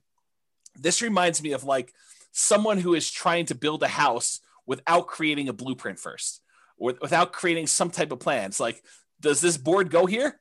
Well, I don't know. I mean, unless you have a plan, you don't know if a board does go there or not. Maybe it should go there. Maybe it shouldn't go there. But until you have a very detailed, thought through, organized plan where you know all the pieces fit together and how they fit together and what order they fit together, you can get lost in this thing where you lose focus. You just don't know what you should be doing. So I think it was really challenging for new investors to kind of develop or see that a detailed plan of the future. So that's why we ended up teaching the Nomad the way we do. It's one of the reasons why I wrote the financial planner software, is because there wasn't anything available that made it easy for us to develop these plans and change assumptions and do all that. And then it's one of the reasons why I wrote literally the blueprints, so you could take your plan and I walk you through what happens at different stages, all these different significant events and stuff like that. So I'm trying to help you with your vision process, because I think that was something that was lacking for me. I thought my vision was this $100 a month times 100 houses. And if I had run those numbers through the real estate financial planner software, I would have saw really early on that was going to be problematic, especially if I did any type of stress testing whatsoever on those. So you want to add something to that, Brian, before I go on to the next one? No, spot on. Oh, you wanted me to add something because you were thirsty. Sorry. Well, I figured I would just ask that. And on a related note, I think this focus and the grass is always greener, I think those are related. But when I was first starting off, what I was told by all the people I talked to and all the books I read is cash is king. And I also heard cash flow is king. And so it was sort of like this somewhat contradictory advice, but I took cash flow to be king more so than cash. And maybe it was because I could see how I could generate a little bit of cash flow. I had a hard time seeing how I was going to generate large amounts of cash quickly to do stuff like this. So when I first started, it was still challenging in our local market, just like it is today, maybe a little bit less challenging, but not much, to find properties that had positive cash flow. It wasn't easy to do, especially quality properties. So I was doing things just like we teach in like the cash flow workshop class to improve cash flow. I was focusing on doing a lot of those things. The things that I was primarily doing was buying properties as, BRRRR, the buy, rehab, rent, refinance things, and also creative financing, because I didn't have 20 to 25% down payments. Maybe I could have scraped together 1 or 2 to do that. But after that, I was done. I mean, I would have been done buying. And so that was really hard for me. And I wanted to acquire more than just one property that had $100 a month cash flow. I was trying to do this fast. And I think that was actually one of the things that I probably made a mistake, is I think I was trying to rush financial independence. I was trying to get there really fast, pushing it really, really hard to do that. And it's hard, because I could see why some people might think it's conflicting advice when, Brian and I tell you, you got to work hard, you got to push really hard, you got to do it. But then I just told you that I think I rushed financial independence, but I don't see them as conflicting, because they're definitely both true. I don't know if maybe Brian has some insight, but I could see that they're different in my mind enough, and I'm not sure how to vocalize that. Yeah, I think I think the second part of that is, being smart and not over pressing to like ruin your chances. I think the first part is you have to put in the hard work, right? It's hard work versus don't press so hard and don't take risks that are unnecessary to get you there a little sooner. Realize that from all the other things we've talked about tonight, like it's not a like get rich or get wealthy fast thing, right? Yeah. Once you understand that I'm going to get wealthy over time, I'm going to use real estate as the means to the end for that, and you know why you're doing what you're doing, then I think, I've got to go do a lot of hard work now, right? And, as an example to this, right? Someone asks, with the huge seller's market, houses going thousands above asking price, what is the best way to find a property at a fair price for Nomad, right? And James may have a completely different answer, but my answer is hard work. Freaking every property that comes on the market, analyze it. If it looks decent, go see it. Like, that's literally how you do it. It's just effort. It's like you continue to go until you find what you want and you never give up. Like, that's all that, like, that is literally the entire secret to my existence. Like, that is like the secret to all of my success, is that when people tell me it's not going to work, you're not going to make it, I'm like, whatever, see you when I get there. And then I just put the pedal down. Yeah, I'll answer that question slightly differently. And I think in our market right now, in order to do that, I would say you're not trying to buy 12 properties right now. Although the crazy thing is we could see appreciation and rents increasing for the next decade or more. And I would have made a mistake doing this. But I think if you're just trying to acquire one property, you're buying something that has good long-term economics. I think that's what you're trying to focus on, is buying something of quality that you would want to have in your portfolio 30 years from now.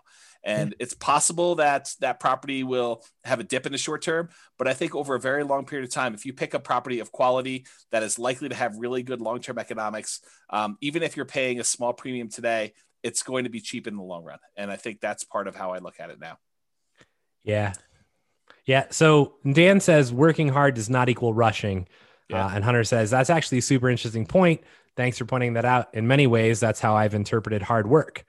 Right. And it's not about how fast you can get there, right? Like, if you were hiring an employee, would you rather have the person that rushed to get their job done, or would you rather have the person that did their job really well, but they both worked equally hard, but one rushed? Which one do you think has more mistakes, and which one do you think is the long-term employee?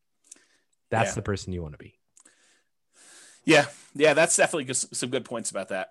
I mean, there's a lot of nuance and subtlety to some of this stuff. And I think that, especially since I've identified some, if I can get beyond the emotional attachment I have to some of these points and the kind of like carnage associated with it for me, I think there's some real good lessons for us to continue to repeat in the future for NCraig. But I think, I just need to work on, I think, getting beyond that.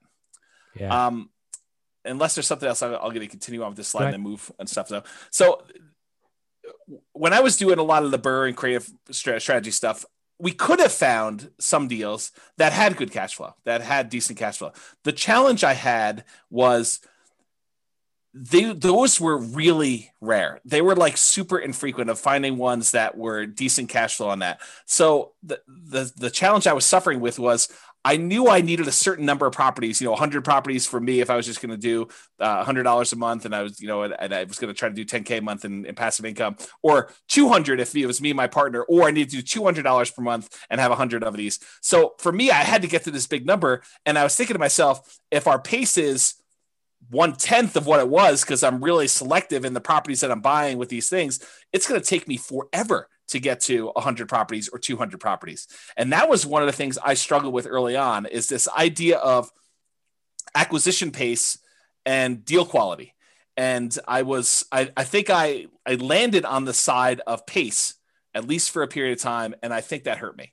And I think if I had to do it over again, I'm not sure I would do it exactly the same way. I think I would have done more, having done it again a second time. I have done it with quality. I've done it with more quality type stuff than I have than pace and just adding stuff to my portfolio because I could. So that's something to kind of remember. And this is a slide. I won't go into a ton of detail. This was in the cash flow versus appreciation class. And it talks about how markets historically, some of them have had really good appreciation. Some of them have had really good rent appreciation. There are some that have had negative appreciation, but really good rent. And so it's like, this is a breakdown of how many existed for each breakdown of market. And and go watch that class, because I did a much better job of explaining that in that class. And this is probably a topic for more conversations. But what I did also want to point out is just because a market had great appreciation in the past and great rent appreciation in the past does not mean in any way that that is going to continue in the future. I think that you need to understand what is driving some of these things and try to look into the future as best you can, because it's really hard to do, and try to say, do I think that this is going to be a property that over a very long period of time is going to have very positive economic kind of like perspective, or a very good economic benefits of owning for a long time? Short term, it's really hard to predict. Long term, it's really hard to predict. But I think that's part of what you're trying to do, is trying to evaluate, where this will be at some point long in the future. And on that note, do you want to say something, Brian? Speaking of reserves, do you have a tool or chart evaluating the portfolio risk? Yes. So in the Real Estate Financial Planner, there's probably 2 or 3 really good charts for risk evaluation. One of them is debt to net worth. The other one is a new chart. I'm not sure if you even gotten an email on it yet. It's liquidity, or account balances to debt. I think that's the other chart. So it shows you a measure of like how liquid you are in your account balances compared to your debt load. And then another one is the number of months of reserves for your entire portfolio. It adds up all the expenses on all of your properties, including rentals and owner occupants. It adds up all the expenses you have programmed in there for your personal like living expenses. And it tells you how many months you have of reserves for all those things for the entire portfolio. And you can see your kind of like reserve balance over the course of 40 years or 60 years or whatever you're running there. And I think that's another interesting metric. And there's more coming. Okay. Past is not equal to future. So, we talked about this idea about appreciation to past does not mean appreciation is going to be in the future. Cash flow to past does not mean it's going to be cash flow in the future.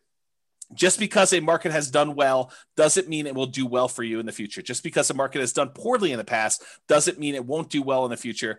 You need to try to understand the why behind it, which is really difficult to do, especially with unprecedented times. And we're not really sure like what's going to be the major factor in things and how those are all going to play out, but you have to do the best you can. And you may still be wrong. And I think that was a major thing that I had a problem with early on, is I had a fear of being wrong. And I think that still comes up today. I think that's part of the ego thing, right? Like being wrong and a feeling like I should have known. And I think that's definitely an issue I have going forward. But, maybe you're better at that than I am. I think the goal is to buy something with long-term positive prospects. Try to put the odds in your favor. Doesn't mean that you're not going to make mistakes. Doesn't mean that you're not going to fail. But I think trying to put odds in your favor and making reasonable size bets. Don't bet the farm because it's 51% in your favor. I think that's another key part of this. And that's one of the reasons why I like the nomad strategy, is that you can actually keep big reserves and buy a property and get really good returns on the small amount. And if something starts to go against you a year later, you can actually buy in again and take a better bet, because now the odds are even more in your favor because you're buying at a bigger discount or buying a slightly different market, or whatever you have to do in order to continue to buy and acquire things correctly. And then market timing is a fool's errand. Trying to say the market's at its top, I'm not going to buy now, or the market's at its bottom, I'm going to buy as much as I can. I think that's really difficult to do. And there's a lot of people that agree with me. I've got a whole bunch of little quotes. I'm going to read you some of them just flying through. I'm not going to comment on all of them, but I do think that it's important for you to realize that I'm not alone in this philosophy that timing the markets is incredibly difficult to do. It's really, really hard, and it's inaccurate, and there's no one that's really been super successful at it. And some of these guys are the richest men in the world. And so it's not just James's crazy little idea. This is people like Warren Buffett and Peter Lynch and Charlie Munger and all these other guys about market timing. So Warren Buffett says, we continue to make more money when snoring than when active. And he's talking about not constantly buying and selling into the market. Bernard Baruch, or whatever his name is, only liars manage to always be out during bad times and in during good times. So it goes to show that. If you don't believe this, like I used to day trade. So if you don't believe this, try and go day trade and just try and get in when it's like bad and out when it's good, and like, good luck. I mean, it's just, no one can do it. Like, you might do it consistently for 6 months, but can you do it consistently for 20 years? Yeah. The answer is probably not.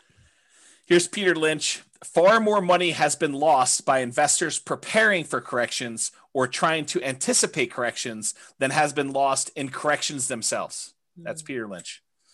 Benjamin Graham, who's Warren Buffett's mentor, says, in the financial markets, hindsight is forever 2020, but foresight is legally blind. And thus, for most investors, market timing is a practical and emotional impossibility.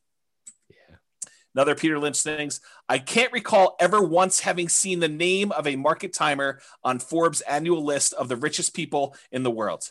If it were truly possible to predict corrections, you'd think somebody would have made billions by doing it. Good point. Daniel Kahneman says the average investor's return is significantly lower than market indices due primarily to market timing, them trying to time the market. And we've discussed that before in class. I've shown stats on like, hey, people tend to get out too early and they don't hold, and then they try to buy back in and it's already higher and they end up losing the entire game. Totally agree. John Bogle, the inventor of index funds, basically says the idea that a bell rings to signal when investors should get into or out of the stock market is simply not credible. After nearly 50 years in this business, I do not know of anybody who has done it successfully and consistently. I don't even know anybody who knows anybody who has done it successfully and consistently. Yet market timing appears to be increasingly embraced by mutual fund investors and the professional managers of fund portfolios alike. And I think that applies to the real estate market as well. Here's another Warren Buffett quote. We've long felt that the only value of stock forecasting is to make fortune tellers look good. Even now, Charlie and I continue to believe that short-term market forecasts are poison and should be kept locked up in a safe place away from children and also from grown-ups who behave in the market like children. And part of that comes back to like the shiny object syndrome, right? Yes. You're like, oh, I'm doing this. Oh, that looks really good over there. I could make more money. And then you switch. And then guess what? You're getting in and out at the wrong times because you're just switching. Right? Totally agree. Don't time it. And I think that was something early on. I think really early on, I didn't realize that there was like market timing. I was like, I'm here now. I'm going to invest. I'm going to just do this, because I don't think a lot of books were talking about market timing back then in the real estate side. It took me a while to find the stock stuff. Okay. But I think that was one of the things. And then eventually I was like, yeah, maybe you can time this. Maybe I should go and find a market that has better economics and try to do it there. And, there's a whole bunch of weird stuff. Alan Abelson says, do you know what investing for the long run but listening to market news every day is like? It's like a man walking up a big hill with a yo-yo and keeping his eyes fixed on the yo-yo instead of the hill. Our market goes up and down, but it tends overall to go up in general. Henry Earl Singleton says, I don't believe all this nonsense about market timing. Just buy good value, and when the market is ready, that value will be recognized. I think that's the concept we're looking for here, is buying something of quality. Jonathan Clements says, what to do when the market goes down? Read the opinions of the investment gurus who are quoted in the Wall Street Journal. And as you read, laugh. We all know that the pundits can't predict short-term market movements, yet there they are, desperately trying to sound intelligent when they really haven't got a clue. And I'll comment on luck. And I didn't want to disagree with you up front, Brian, when you said that. You said something about luck, and I had a slightly different interpretation of luck, but I wanted to just point out like how I look at it on this slide. The role of luck and good fortune has been significant. I think, if I could look back in time, if I was shifted a certain number of years, I think my strategy might have actually been successful. But I don't want to reflect on that and kind of, I don't know, like if I hadn't been acquiring up before a major market correction, I think it would have been slightly different. And so part of that is luck, right? Because you don't know that's coming.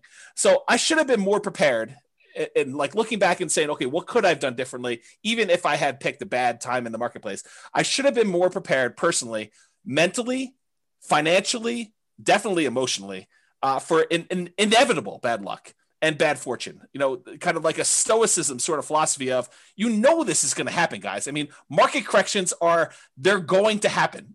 Portfolio values are going to go down. Rents are going to go down. You're going to have unrealistically high expenses on a property or 2 or 5 or 10. You're going to lose your job. Someone's going to get sick. I mean, these things are almost inevitable.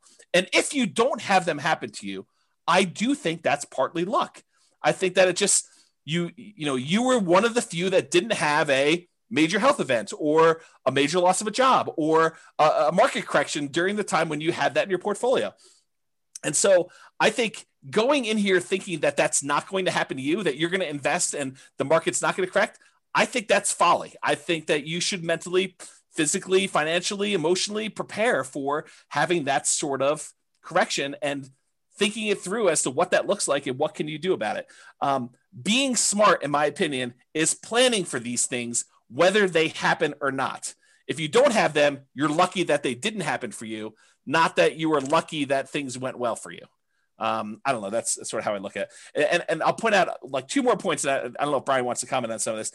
Even amazing businesses become distressed. That's largely what the value investing community is talking about. They talk about waiting for great businesses to have some type of temporary setback and buying in at those times. So even if we have this great real estate business, you can expect at some point that it's going to experience, at least at some level, some distress.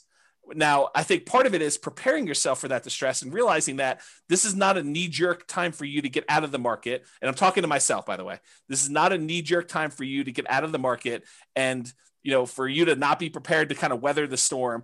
I think that that's the time for you in some ways to double down and buy in, or at least kind of like prepare yourself for that period of time that you have to do that. So we are off. The final thing I'll say about this, and I'll let Brian kind of comment. We're often making decisions with incomplete information and subjective, very personal biases. So we believe certain things about what's going to happen, how it's going to happen, and stuff like that. I think they're very subjective. I think they're very personal to us, and they could be based on historical experience. They could be based on you not knowing. I mean, they could be based on just, you know, things you've heard, how you were raised, all that other stuff. But we're never going to have a complete 100% view of everything that's going to happen, everything that has happened, everything that could have an impact. And so just you have to get good at making decisions in partial darkness. I don't know, Brian, do you want to comment on some of that? Yeah, I don't know what your disagreement with my definition of luck was. I think you just said something like, you know, you weren't lucky or something like that. And I think that everybody has some aspect of luck, right? Maybe it was when we have to go rewind it if we're going to do that. But it was something about how, like, you know, you just happened to be investing during a time when everything has gone really, really well so far for you. And I think you're planning for a rainy day. But if you had started at a different time, it might not look exactly the same. Maybe that's what it was. I don't think it would look exactly the same. I think I was in a position where had I even started in 2007, which, you know, Dan even makes a comment, right? In here, the advantage of real estate as compared to stock is that you're dealing with a real tangible asset. A big chunk of my portfolio was bought just before the 2007 burst.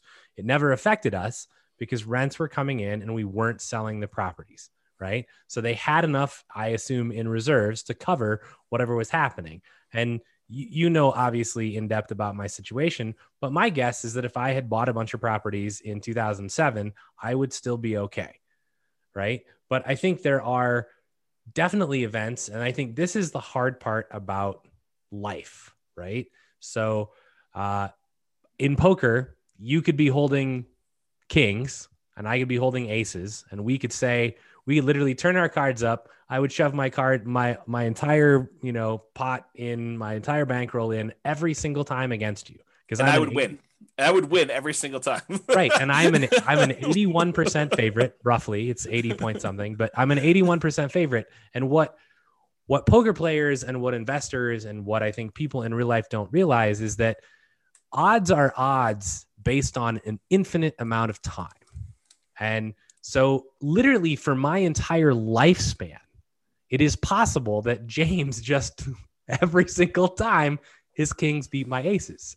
And this happened at the poker table as well. But like, it's you literally see this. And so this is what makes investing or poker playing or anything really difficult, because if I go to the poker room for a year in a row and every time I make the right decision, I get not rewarded and James wins all the money. Yeah. And I'm like, I'm making the right decision.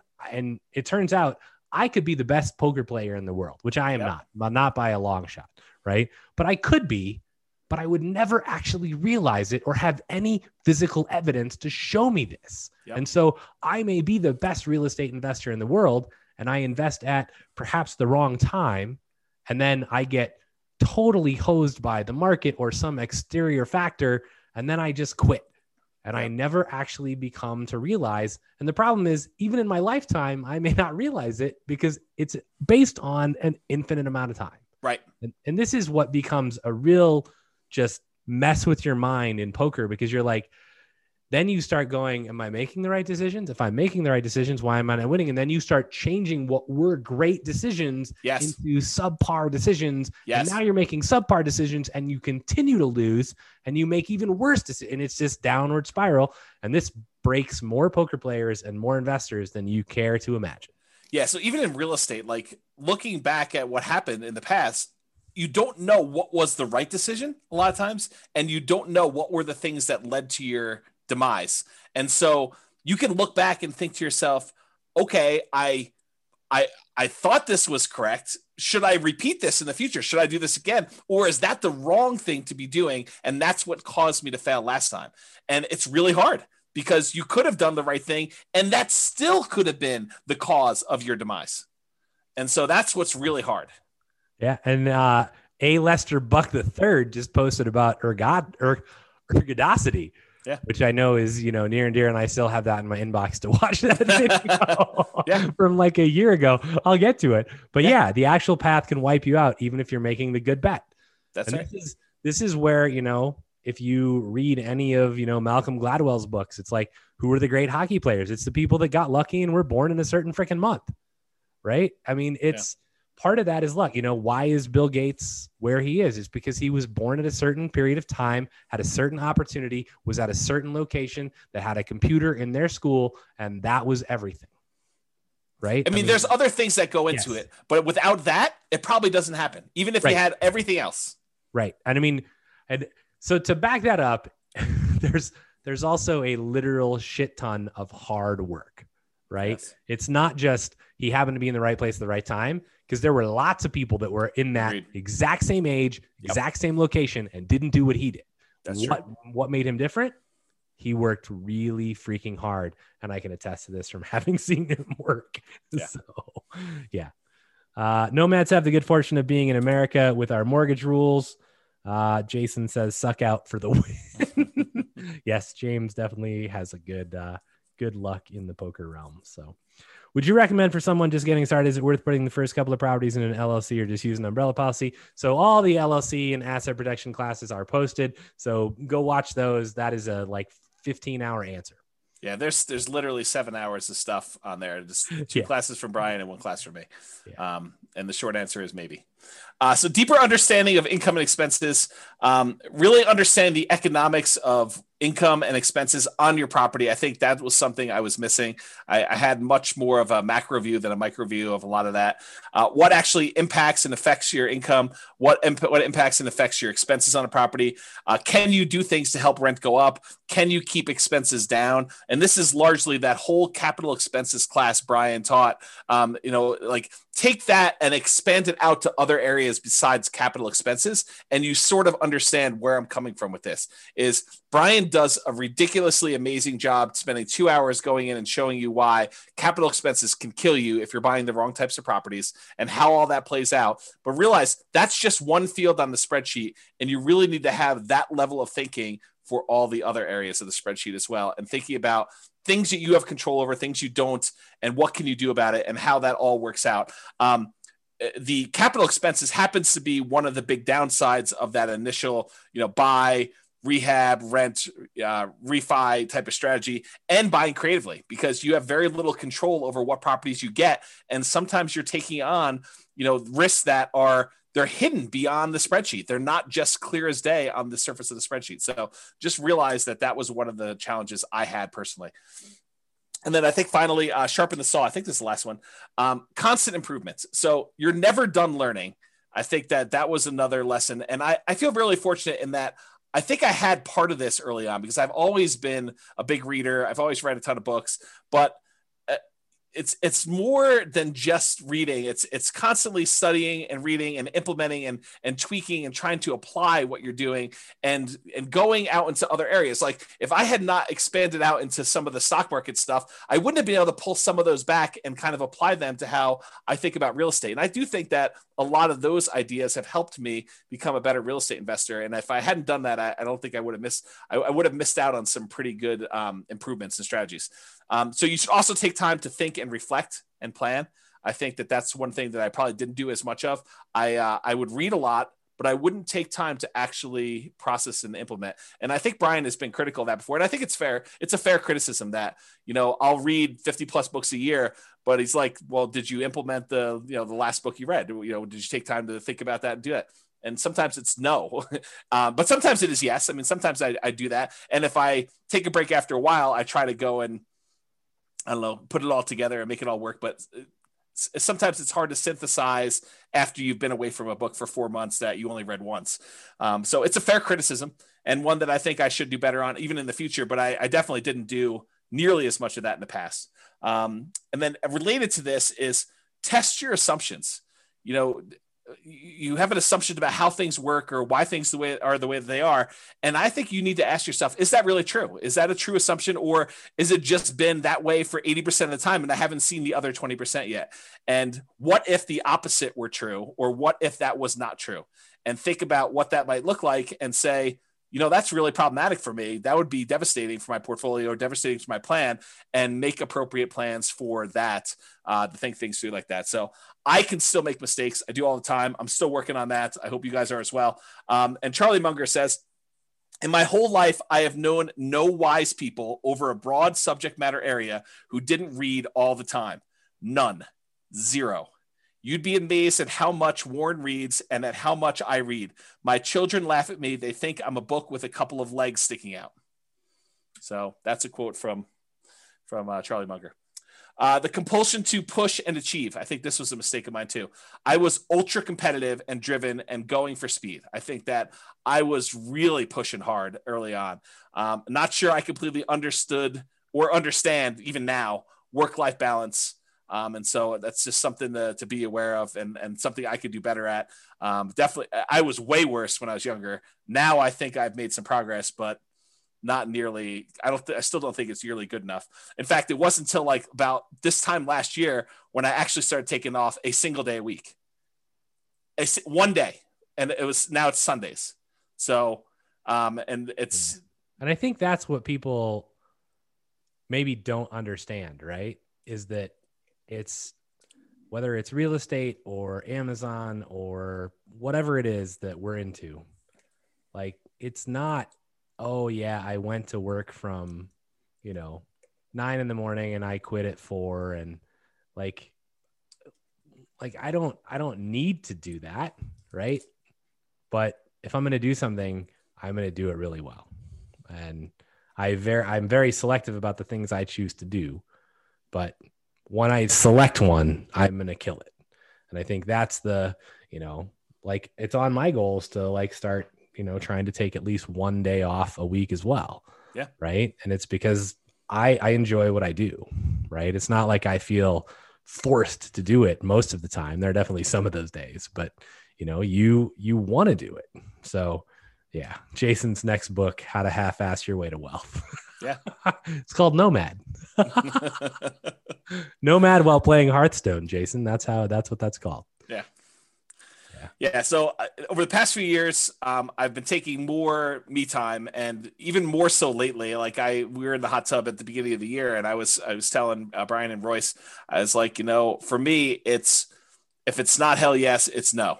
And I'm being much more selective about who I decide to work with. I'm being much more selective about projects I take on. I'm definitely giving myself a lot more downtime and trying to work on health, mental health, and physical stuff, despite looks to the contrary from my COVID-20 that I put on since COVID started. But I think those are things that I did not know early on that I'm definitely making some better improvements with. And once you get your first 100K, I think it's easier to try to find balance once you've made some significant progress towards your goals, because then that's sort of takes some of the I don't know, the pressure off of you to do all of it yourself is that you've got some asset base that's growing, and now you can afford, for lack of a better term, but I think it's a pretty good term, for you to kind of like let that do some of the lifting for you to get you where you need to be. But it's hard to justify doing that when you're not at 100K, and probably even more than that, honestly. If it was me, you may have different goals on that, but I think you get to a point where that starts being enough, and now you're sort of like, okay, I can definitely not coast, but do less than going crazy 7 days a week, 24 hours a day, doing that. And I'm trying more not be stupid now than to be smart. And I know that sounds like a weird thing, but I'm just trying to avoid making major mistakes. And if I had to do it over again, I bet you I would take that approach a little bit more, rather than trying to be the smartest guy in the room, or associate with the smartest people in the room and try to make really smart decisions. I might try to just not make mistakes and avoid losing, and sort of put myself in a position to let myself win rather than forcing a win. I don't know if that's a good way to think about it.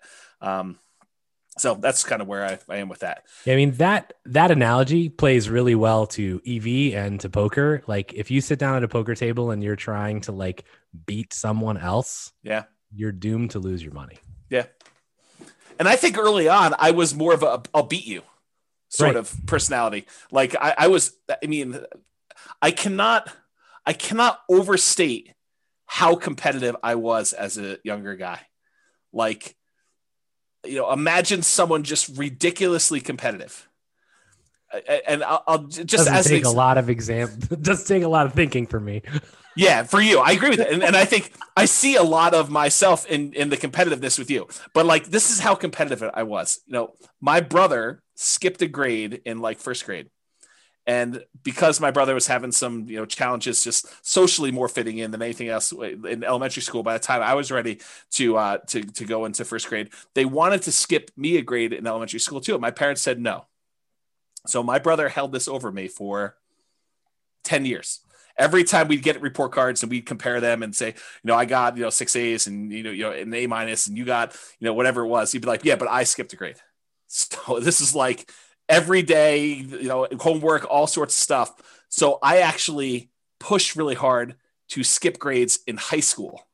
That's how competitive I was. I pushed to try to skip grades in high school so that I could actually catch up with my brother. That's like how ridiculously competitive I was. So kind of give you an idea of what that looked like.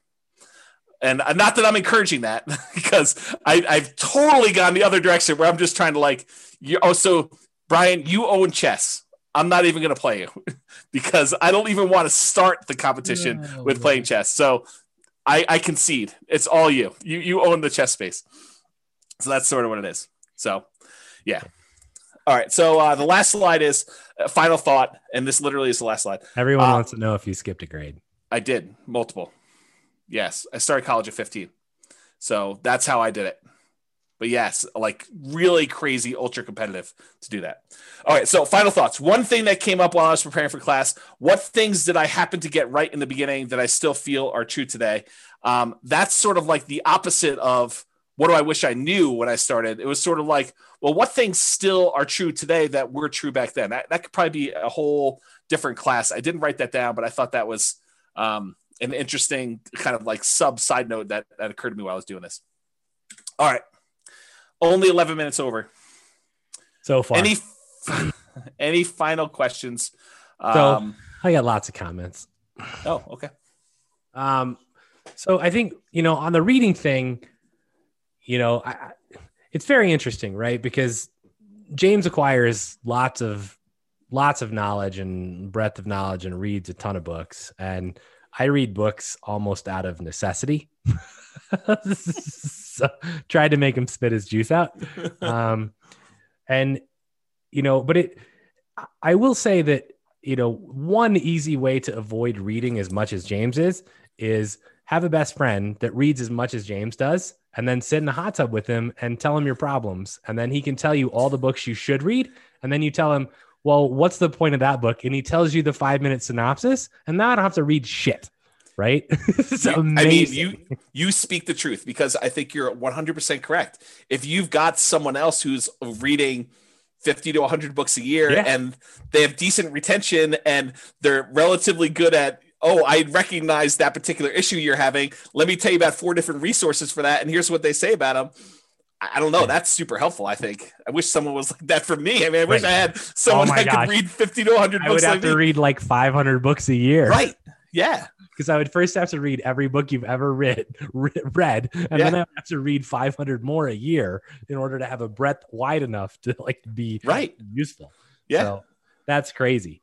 But yeah, I mean, you know, and I think really, I mean, I say that somewhat in jest, but I mean, James is an amazing resource, like not just for real estate stuff, but I mean, he's just an amazing best friend and amazing resource in general.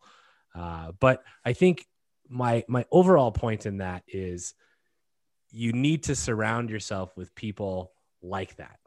Like this is part of not failing as hard when you fail, is if you have people around you who are like, okay, you know, I understand what you're going through. Let's talk about it. And you can at least, if nothing more than get it off your chest, which James hates to do. Right. But having the people around you that are going to support you through that process. I mean, huge setback in my life. I went through a divorce and James was there every day. So, and it makes a difference. So find the people that care about you. Somebody in their comment says, this is from like a long time ago in the presentation, but I highlighted it because I wanted to come back, right? It says, so much value in a great mentor, one that has a tried and true and approaches and has made money doing them. And I have this thing about mentors.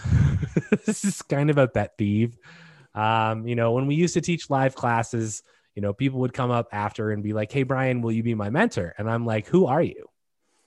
And it's like, so I think there are great advantages to having an amazing mentor, but if you as their mentee are not delivering value back to them, then you need to reevaluate your relationship. So I think that is the one point I want to make on that, is that you should be delivering value both ways. And sometimes that seems hard because you might be like, well, if James is going to be my mentor in real estate, how in the hell would I deliver any value to him? Well, there's a lot of ways you can deliver value, right? I mean, James is amazing at lots of things, but James needs advice on other stuff too. So, you know, James needs to share stuff, you know, every once in a while, you know, in a hot tub once a year or something. I don't know. But, you know, I think I look back to when I met James and I sought James out because I had basically heard that, you know, James is the person I needed to talk to. And, you know, he talks really fast. And I was like, great, because I listen really fast. So let's go. And so I met him and we ended up sitting down and talking for a while. But, you know, some of the first conversations we had, like I went to him to find out what to do for real estate investing, but he very quickly learned that he could turn to me to bounce his business ideas off of. Right. Sure. And so we would go on hikes and spend 3 hours talking about what his business strategy was. And that wasn't an expected thing, right? Honestly, I was just looking for like, okay, who's the best freaking resource for me right now because I want to do this, right? And it turns out, well, for me to actually get what I needed, I had to deliver value back. So make sure that you're doing your mentors, you know, well in delivering value, and it could come in many different ways. So let's see. It's time to start reading comments. Skipping grades, we covered that. Thank you for your honesty and for sharing. Really appreciate you. You guys could offer an ultra premium class, James in the hot tub sharing thoughts. We are going to do a hot tub class at some point. Oh man. Blink. I'm not sure if that's a reference to Malcolm Gladwell's Blink book, which is on my bookshelf right there. That's a good book. Don't forget to rent Ferraris and bikini models for your YouTube shoots. I wonder who made that comment. I can only guess. Yeah. So Hunter says, I've watched a lot of NCREG classes and I really feel like this was one of the best ones I've seen. Investing in real estate or anything has been deeply psychological and almost spiritual even. So it's cool to hear you both touch on something different than the spreadsheets, numbers, and ROIs. The emotional game is super important, which I couldn't agree more. Thank you both a ton for sharing some of your backstories. Good stuff, fellas. Don't look back. Boston. Brian has a great point about the mentees. Amazing class from Nick. Thank you, James. Thanks, Brian. This is definitely one of the best classes I've seen from you, which I said at the beginning probably is going to be that way. I put a couple suggestions on the website from Dan. It still works. Thanks, Dan. Thank you guys. One of my favorite classes for sure. Thanks both as always. And so that's the end of the comments. And like, I share, I obviously I went through divorce, and that was, I think, pretty rough, cause you just don't know what the future holds. And, I think that's a tough thing, but I think one of the other things that was really impactful, and I look at as just, I don't know if it's being greedy or being stupid, or just, you look at things in one way, and it's almost like a culmination of a lot of the things that James talked about.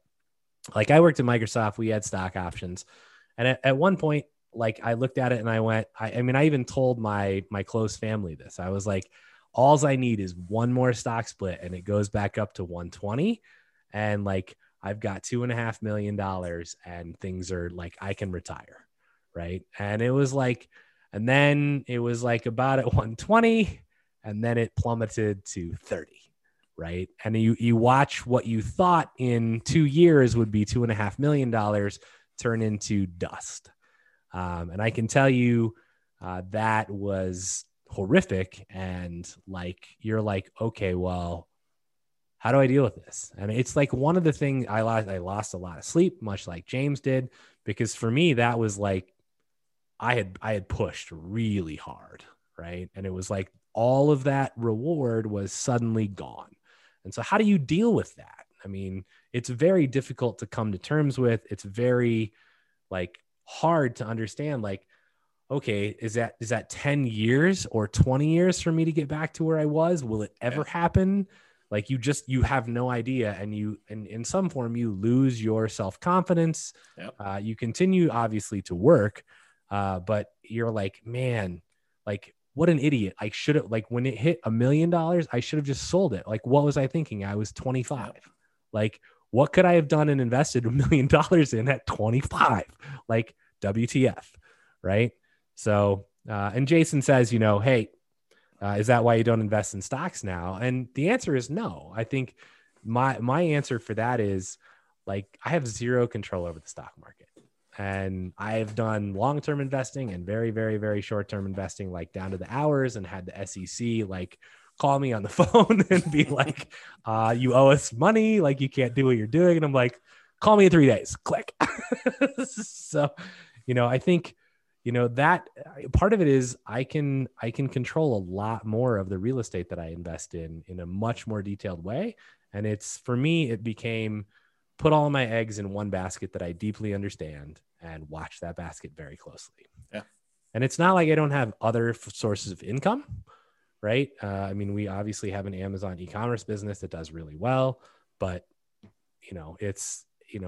over time I develop multiple sources of income. So, and I think that's prudent for every single one of you. Every time you buy a house, it's another stream of income. So, continue to do that. So, Carlos says, thank you so much. Best class ever. Thanks a lot for sharing your experience. Jason says, makes sense. Thank you.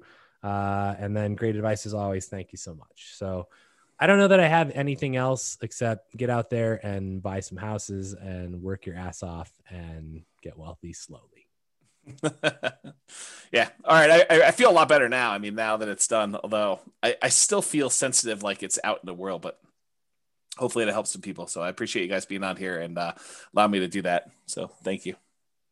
I think it helps a lot of people. I think this is like the better version of the Halloween class that we've taught, where it's like, what could possibly go wrong with your investments? Your house could burn down. People could cook meth in your property. Yeah, I think that's like the reason I don't like that class. It's like a bitch session for everybody's like complaining. And that's like the person who comes there for the first time, who's got like the littlest bit of hesitation over like, toilets and tenants calling them. They hear these horror stories and it's like, well, I'm never invested in real estate.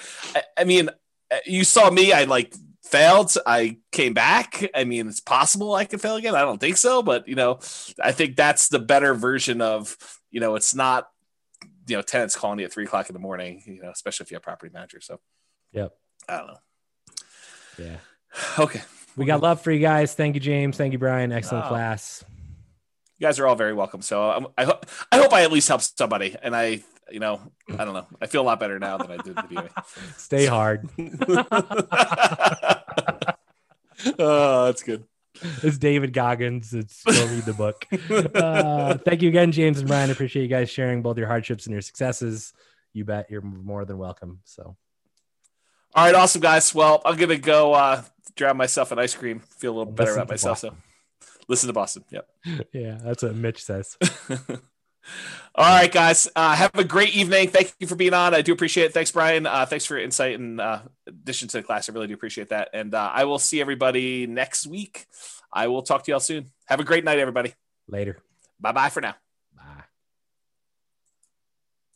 With home prices up, mortgage interest rates up, and rents up, but not quite enough to counteract the higher prices and interest rates, cash flow on rental properties in McAllen is harder than ever. Book a call with the Real Estate Financial Planner to apply our proprietary 88 strategies to improve cash flow on your rentals. See the show notes for a link to schedule your call and improve your cash flow today. If you're a real estate agent, lender, or professional in McAllen that wants to help our real estate investor listeners, consider reaching out to learn about collaboration opportunities with this podcast. We'd love to add more value to our listeners by having you assist our investors buy, sell, and finance their real estate investments. See the show notes to schedule a call to discuss collaboration opportunities.